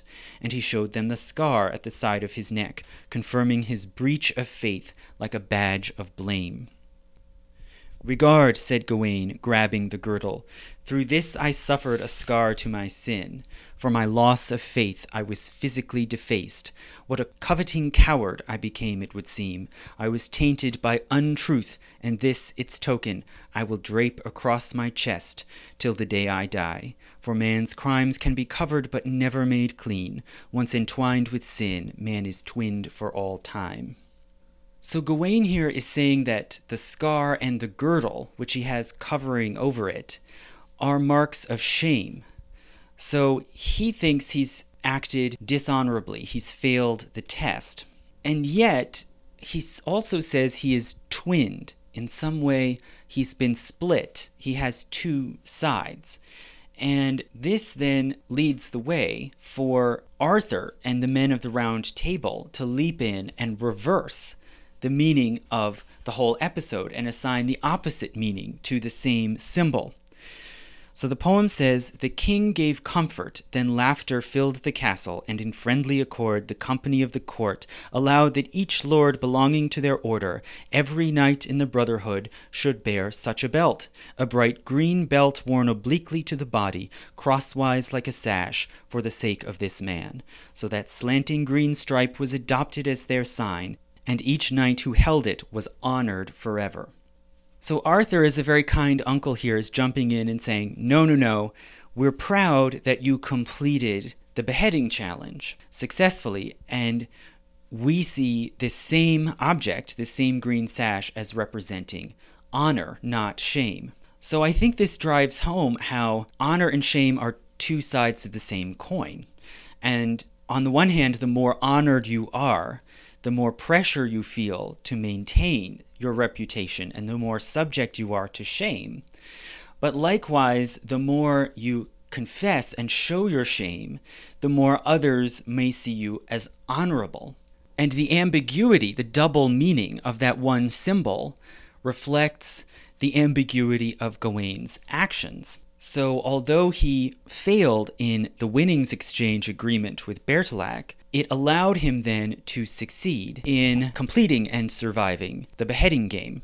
And I think the complex embedded structure of these games makes it possible to interpret Gawain's actions in a very positive light and to see him as heroic despite his flaws.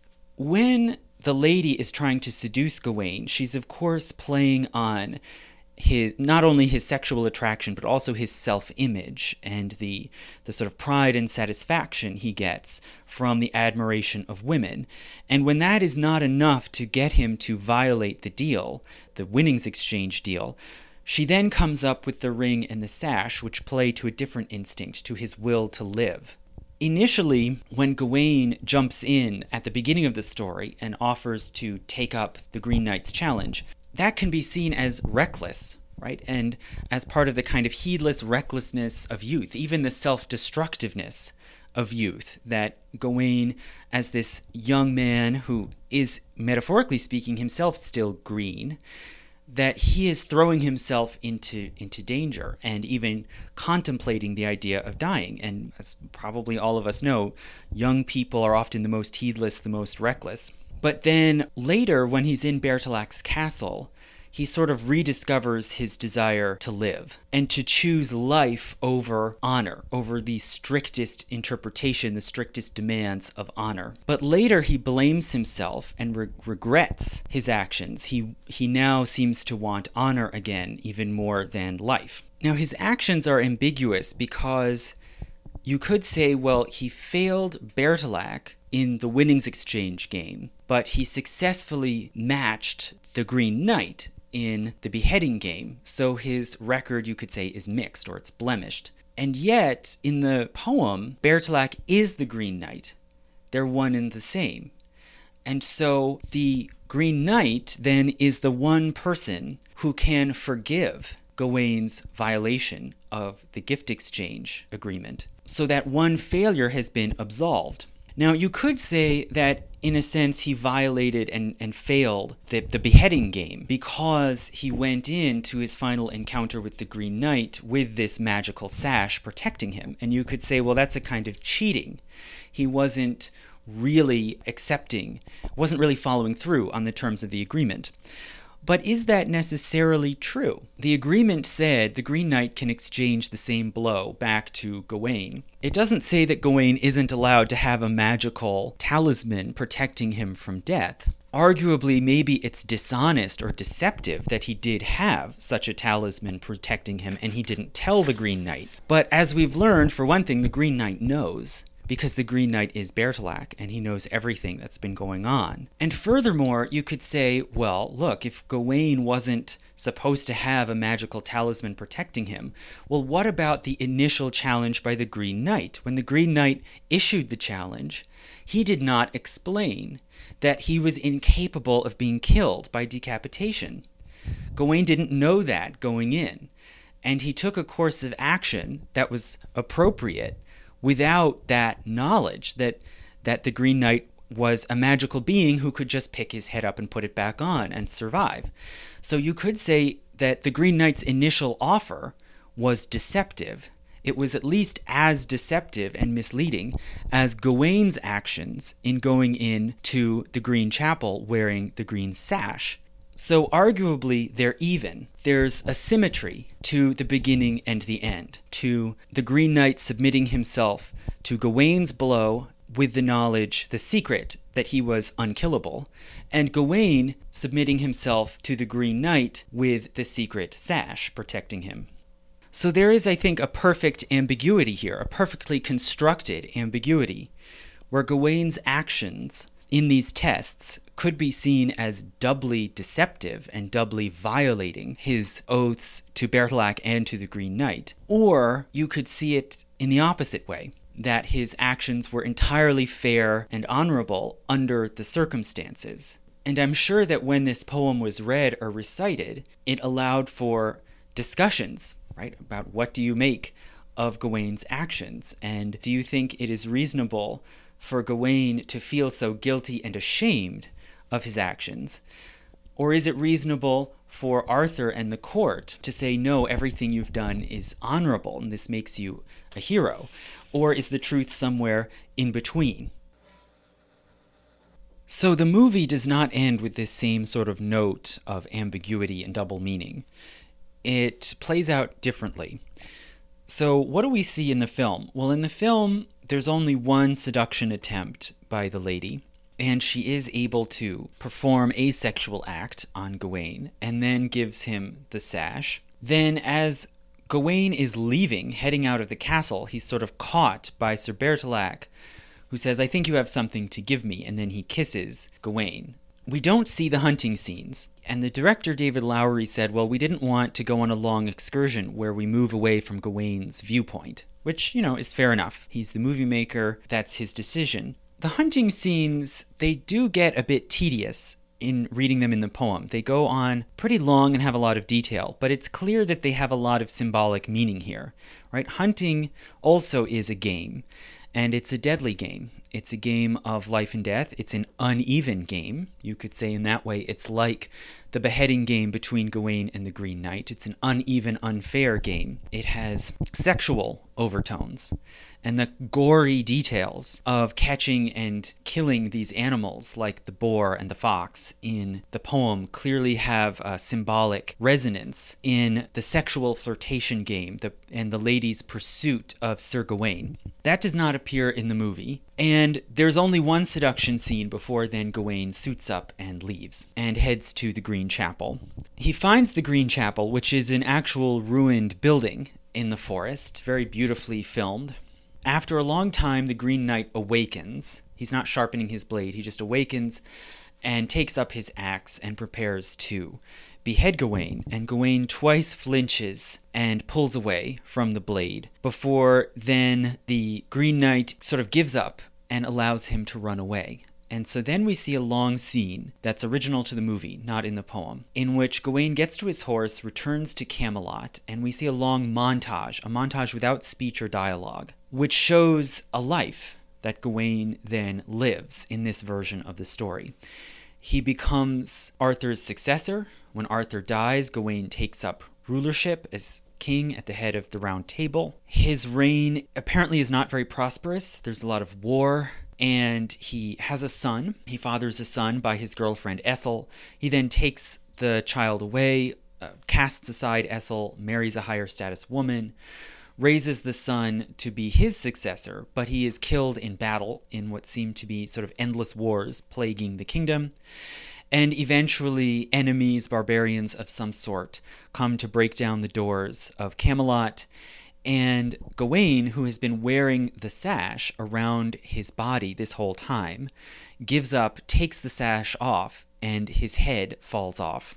So again, there's this reference to the cult of the severed head, the idea of someone having special powers after having been decapitated and revived. And apparently the magic of the green sash is what's been keeping him alive this whole time. But the sash in this version of the story clearly represents guilt and shame, and his failure to face the Green Knight on fair terms.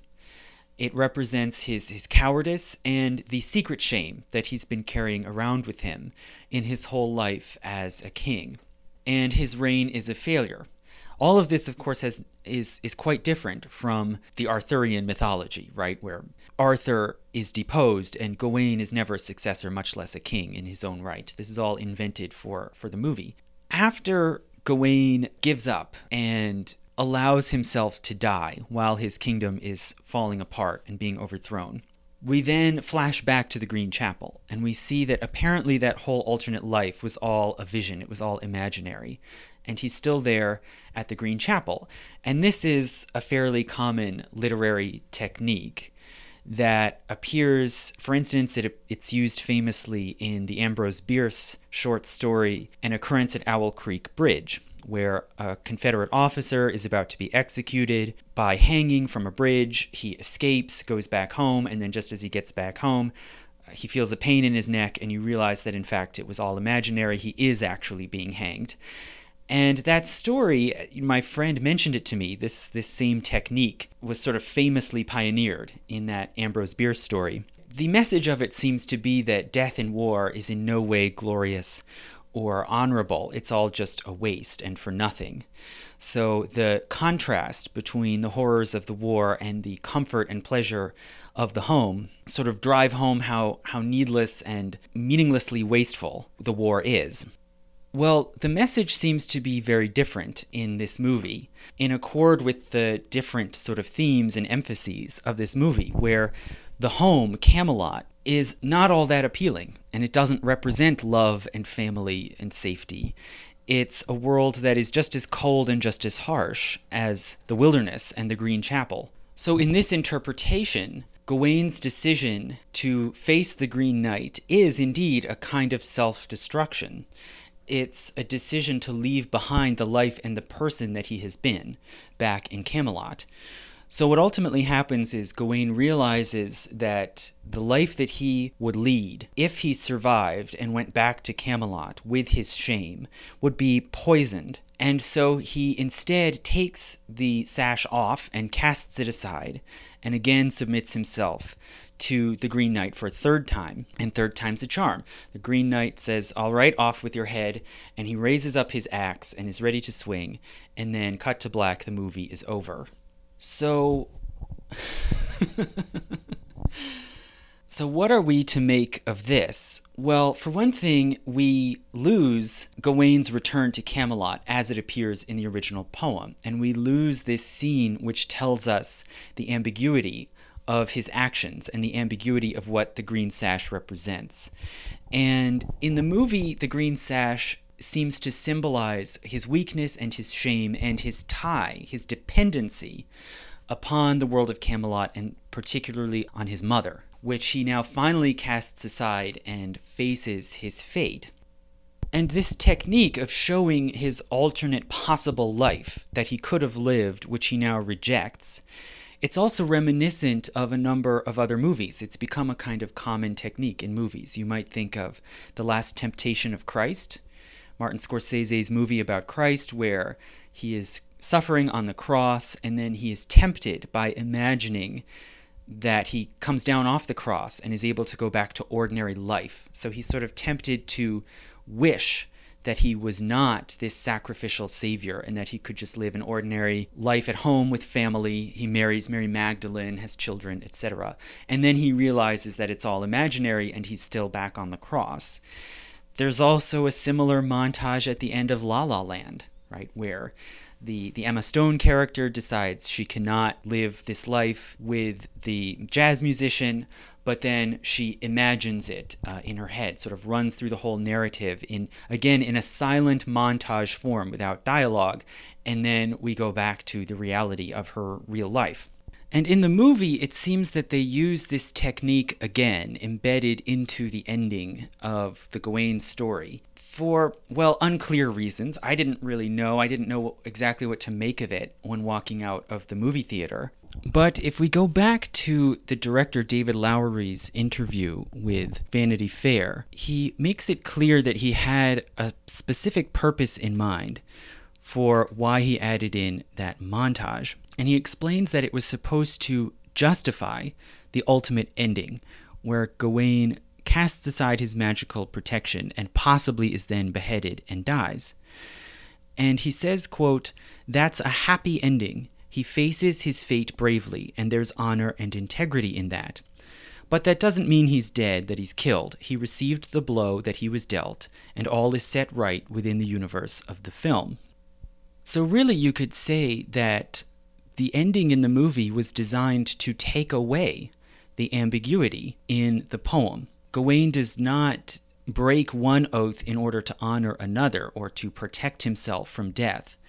Rather, he goes all the way and fulfills the total requirement of honor, and that death, or possible death at the ending, is preferable to the flawed and failed life that he would lead if he went back and became king, as his ambition leads him to fantasize. And in another interview with Cinema Blend, he goes on and says, quote, "My hope is that you leave with a smile on your face and the feeling that it is truly a happy ending. I wanted there to be a sense that this character has arrived at the place he needs to be in, regardless of what happens to him after the film cuts to black. But I didn't want to impose my own idea, because it doesn't matter. He's going to die someday. Maybe he got his head chopped off in that moment. Maybe he dies of old age later in life. But he will die. We all die. What's important is that we know we are becoming the best we can be, that we are living our lives with goodness and integrity, with a sense of righteousness that is not defined by greatness or legacy, but by our own personal sense of worth." End quote. So I think there's a lot packed in here. For one thing, Lowery, in this instance, seems to be saying that he wanted to see Gawain completely follow the code of honor all the way to the letter. So this is very different from his earlier comments about the earlier elements in the movie, where he seems to be saying honor is not a sufficient explanation of Gawain's actions. Here he's saying, well, his final fulfillment and completion of the beheading game is driven by a total commitment to honor and a fear of the shame and the failure that would ultimately follow if he failed this test. However, Lowery is careful to say that he's defining honor as something entirely personal, as a matter of self-regard, right? Becoming your best self. He says, quote, that we are living our lives with goodness and integrity, with a sense of righteousness that is not defined by greatness or legacy, but by our own personal sense of worth. So again, he's drawing this bright line, this bright distinction between honor, righteousness, integrity, as perceived and judged by others, as opposed to as perceived and judged internally by ourselves. Now, that is fair enough if that's how he sees things, but in my personal opinion, it left the movie off with a sort of confusing and unsatisfying effect. The only ambiguity that is left when you walk out of the theater is, did Gawain live or die? Was he actually killed, or did some sort of deus ex machina jump in at the last moment so that he survives? But there is no ambiguity, as far as you can see in the way the film is presented, as to whether or not Gawain did the right thing, whether he made the right choice. So that ambiguity is lost. And in the medieval version of the story, at least as it survives in this poem from the 14th century, honor is it's something very expansive, and it's personal as well as social. There's no necessary divide there. And David Lowery's reinterpretation, it changes it to set up the greatest possible distinction between social achievement on the one hand and self-satisfaction or self-respect on the other. And that, I think, is a reflection of the greater mood of disillusionment and of anomie in the modern world, which technically anomie means inability to identify with or internalize the norms of wider society. So in the High Middle Ages, and still to a great degree in the Late Middle Ages, although things were starting to get more complicated in the 1300s by the time Sir Gawain and the Green Knight was written, there was a fairly widely held philosophy that said that society was an organically unified body, and that all people as members of society had their special roles to play, like the different limbs and organs in a human body that all worked together to keep the body alive and healthy, and that a person should derive their individual self-worth from successfully performing and virtuously performing their own social role in a way that earns them the respect and the appreciation of others, whether they're peers or their superiors or their inferiors. In the modern world, there's been a shift towards a certain sort of individualism, which tends to cast society's judgments as always tyrannical and repressive, and in some way false, that the perception of a person in the eyes of others is always a distortion, and each person can only truly understand himself or herself internally. And this way of seeing things, I think, is often propagated and reinforced by the entertainment industry, by Hollywood, which is constantly giving us plot lines about nonconformists, people who defy the community, who set themselves apart, the rebels. And in a way, I think that this adaptation of Sir Gawain and the Green Knight kind of runs up against a difficulty, because it's rather awkward then, if that is your philosophy, it's rather awkward for the final note of the story to be Camelot, this embodiment of society, of social standards, reaffirming the worth of the hero and celebrating him even when he internally feels ashamed. So in the poem, what ultimately resolves Gawain's anguish and self-doubt is that he confesses his feeling of shame. He exposes himself to his peers and his loved ones and his role models, and they then reinterpret his actions in a positive light. In David Lowery's version, in this contemporary version, it seems, what does it is Gawain's total commitment to his own, somehow internally, individually developed standards of honor, even to the point of self-destruction. So in the movie version, you could say Gawain makes a full transition to being a sacrificial hero, who in this case sacrifices himself for the sake of honor, and sacrifices himself in order to redeem what seems to be the weakness, the decline, the decay, the corruption of Camelot, of the civilization that he comes from. And David Lowery and the movie makers may have had in mind stories about supposed pagan sacrifices of the May King, the stories from the early Middle Ages that alleged that villages would choose a virile, attractive young man to sort of rule as a king and then be sacrificed after a year. So that probably, it's connected again to this cult of vegetation, of spring, of nature. They probably also had in mind Christian martyrdom stories, martyrs like, for instance, Saint Winifred, who also died, sacrificed herself, defending her honor. So there is a lot of precedent here for understanding Gawain in the mold of this sacrificial hero, the virile young man who puts himself forward into danger in order to protect and in some way redeem his society. As for the original poem, there are certainly a lot of suggestions of that, but they're mainly biblical allusions. There are many, many biblical resonances to the original story, the medieval story of Sir Gawain and the Green Knight. First, the scene of Gawain presenting himself to the Green Knight and being almost executed, but surviving, is very reminiscent of Abraham and Isaac in the book of Genesis, where Abraham is ordered to sacrifice Isaac, apparently as a demonstration that all people, all children, actually belong to God and not to their parents. And he prepares and is ready to do so. He's even sharpening his instruments to kill Isaac, but at the last moment, God intervenes and stops him. And this scene in the Bible also is very ambiguous, but it seems to suggest that God claims all people as his possessions, as his own children. And so sacrificing them may be in accord with God's sovereignty and majesty, but it is not in accord with God's nature. It is not what God wants. He is not bloodthirsty. He does not want blood sacrifices. The story, the poetic story of Sir Gawain and the Green Knight, has a kind of similar theme. It suggests a similar idea that Gawain ought to be ready to sacrifice himself for the sake of honor and the sake of the kingdom. But that doesn't mean he should. That doesn't mean he deserves to die. There also are a lot of parallels clearly between Sir Gawain and King David.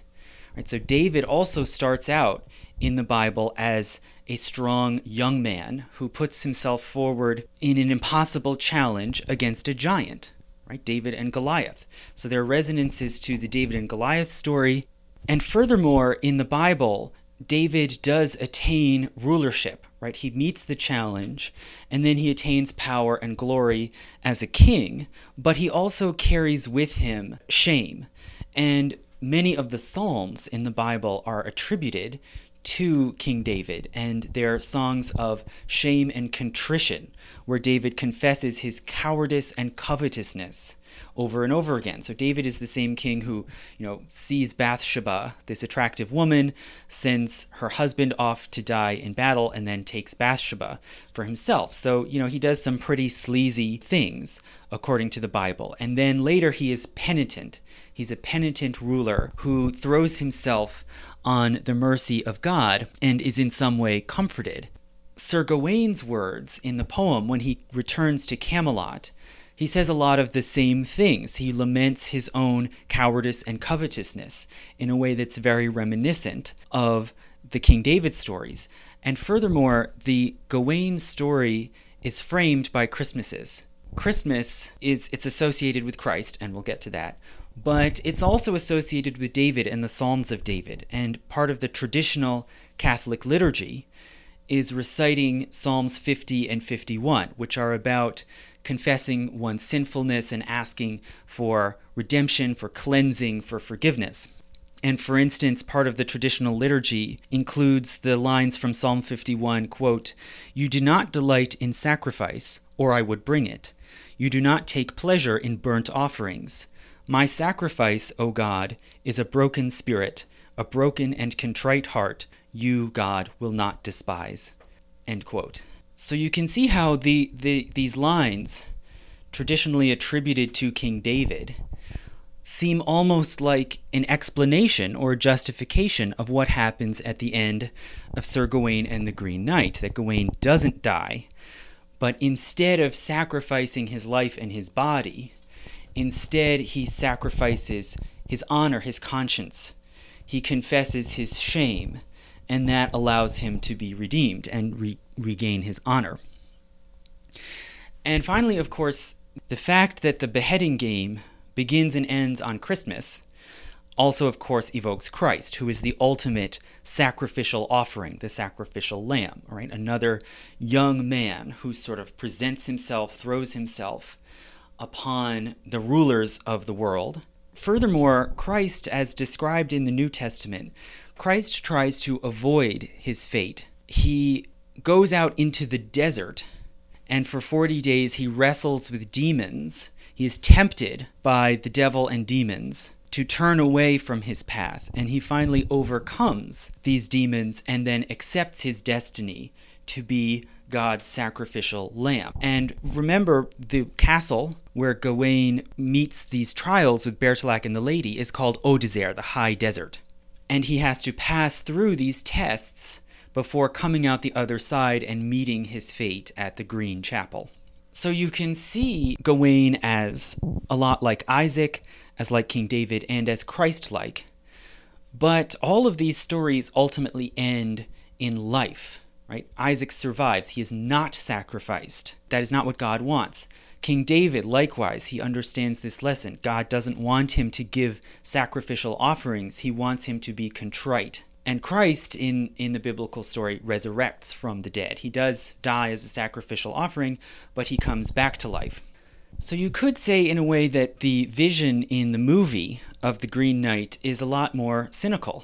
That ultimately the fulfillment of Gawain's calling, the fulfillment of the game, should end in his death, or at least could end in his death. That is a valid ending. And as David Lowery says, he wants the audience to see this as a happy ending. So it is possible that this recasting and rewriting of the Gawain story will resonate with contemporary audiences. As I said, it is a successful movie so far, but it's too early to know exactly how people are taking it, interpreting it, and exactly what aspects they like. I'd certainly be very curious to hear what anyone thinks about the ending of this movie.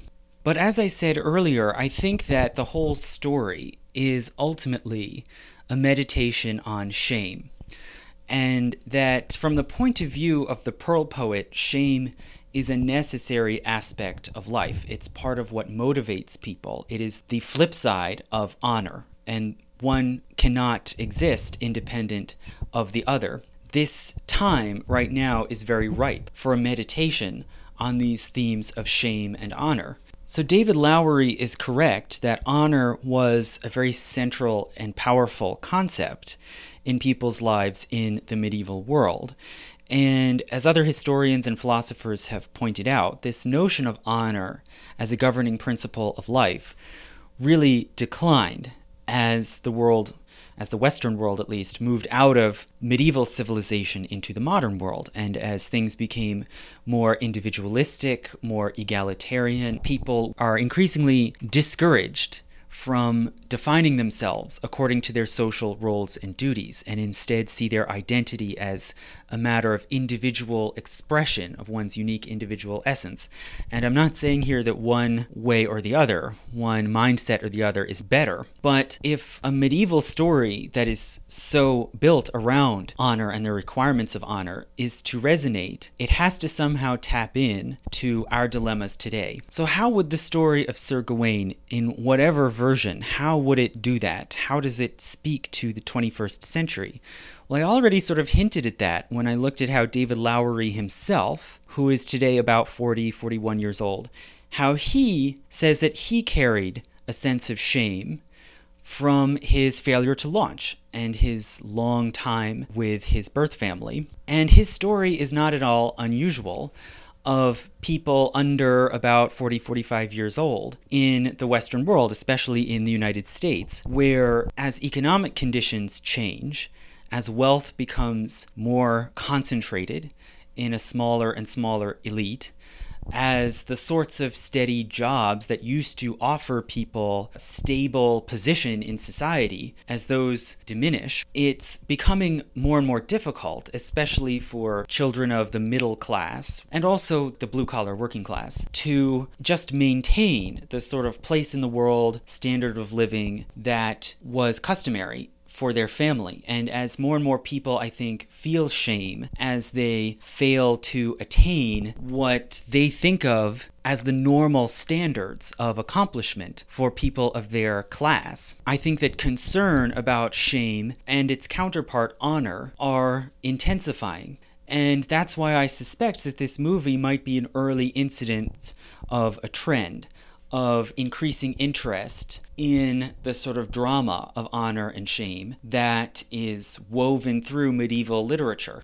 And as one little rough corroboration of this argument, of this speculation, if we look at Google Ngrams, just this database that tracks how frequently different words have appeared in print through the years from 1500 to today, we can put in several related ethical terms that can sound very outdated, but that maybe are gaining some new relevance again today. So honor and shame, also virtue, which is also, a broad term for qualities of character that enable one to live well and gain the respect and appreciation of others. And pride, which you could say is a term that can have positive or negative connotations. Today is mostly positive, but you could say a sort of self-regard, an internal sense of honor. So if you put in honor, virtue, shame, and pride into Google Ngram, you see a pretty consistent pattern. All of these terms were very common before 1800. So through the 15, 16, 1700s, all of them experienced different rises and falls and different heydays, but they were all quite common. And then all of them began declining by 1850. And honor, in fact, if you consider honor in both of its spellings, in the British spelling with a U or without a U, it started to fall off around 1800. The others maybe lasted a little longer but began to fall off by 1850. And all through the 20th century, through most of the 20th century, these terms all declined in their usage. All of them reached an ultimate low point in the 1980s. At a tiny fraction of the frequency with which they used to occur. Then all of them, all four, begin to rise again, little by little, around 1990. They have all made a significant comeback.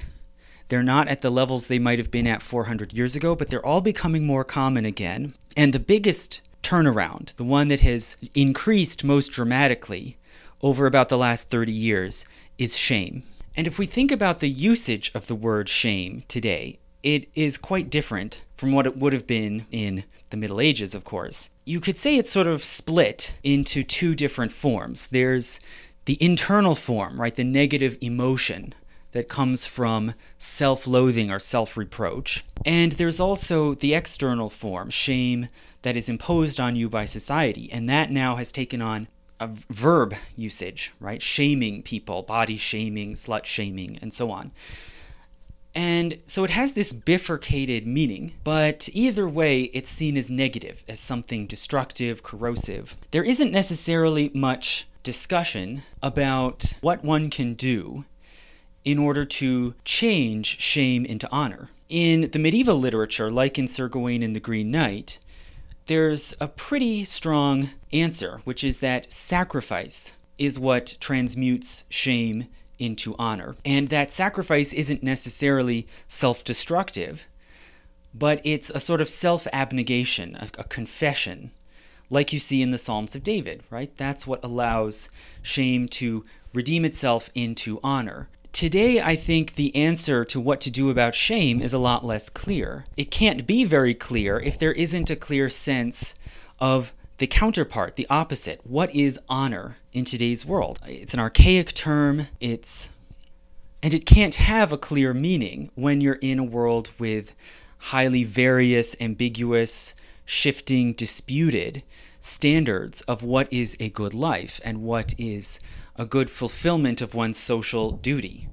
Right? The more individualistic a world is, for whatever the advantages and positives of that, it leaves behind this confusion about what one should strive for in life, right? There's the extra layer of confusion and lack of direction.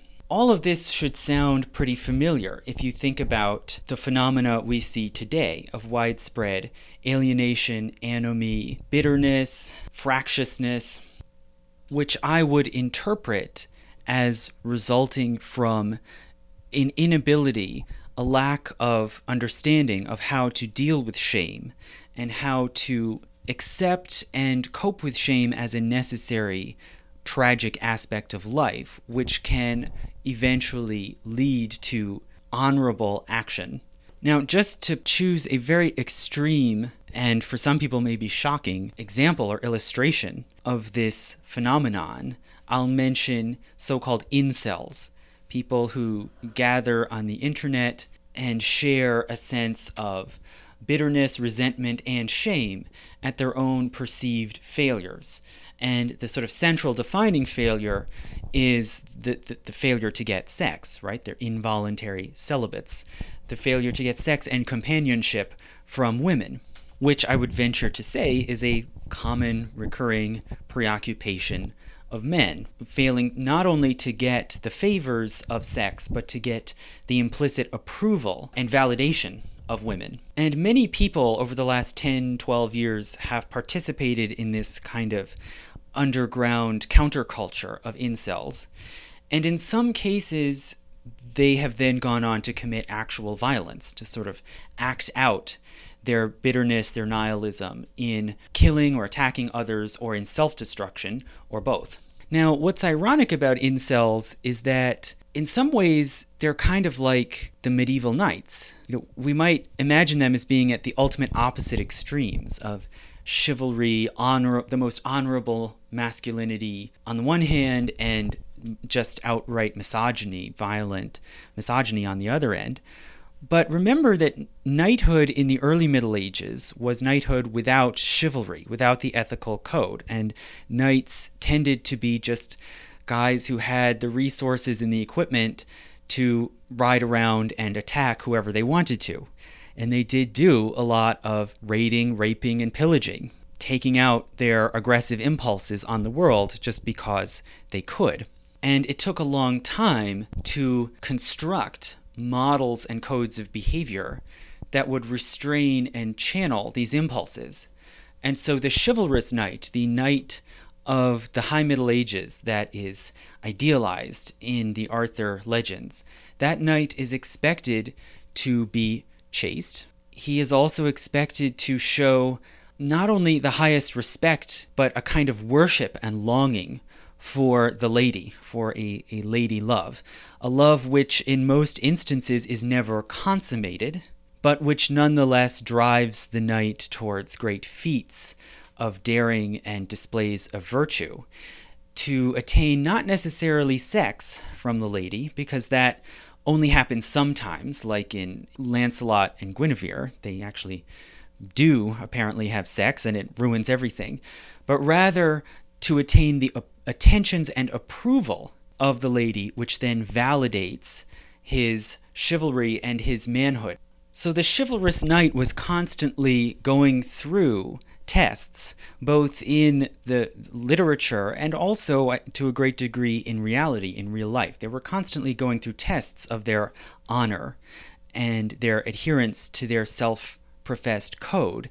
And in doing so, they could serve to stabilize and keep society coherent, or sometimes to disrupt and destabilize. And the Arthur legends, I think, capture both in this sort of story arc of the brief golden age of the Round Table, which then falls into dissension and civil war. So ultimately, I know this is a very long commentary, but ultimately what I want to convey is that this movie is looking at a particular, very finely constructed medieval chivalric romance. And it's looking at it from the point of view of today, of a time of anomie, of alienation, a time when familiar institutions are under strain or are simply disappearing, when it's more and more difficult for many people, including young men as well as others, to fulfill what they think are the expectations of their social role, their upbringing. And it finds that this story can speak to this modern mood, this modern anxiety. And I think that the movie does find that there are things there in this medieval story that speak to today. It definitely does, but I don't think it does so as successfully as it might, because the movie makers didn't quite recognize just how great the parallels and similarities were, and that the problems, the fears, the anxieties, the sense of shame that exist among people today certainly existed in the Middle Ages too. It's just that people had more of a shared understanding of what to do about them, of how to channel those negative feelings into virtuous or honorable action, which is something that we lack today.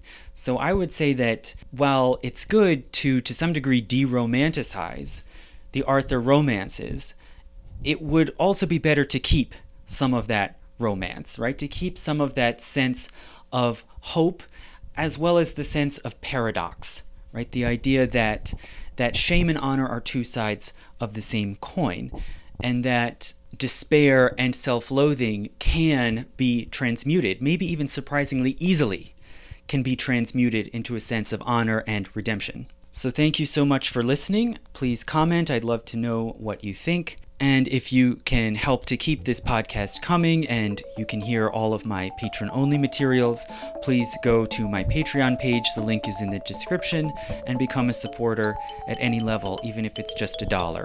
Thank you.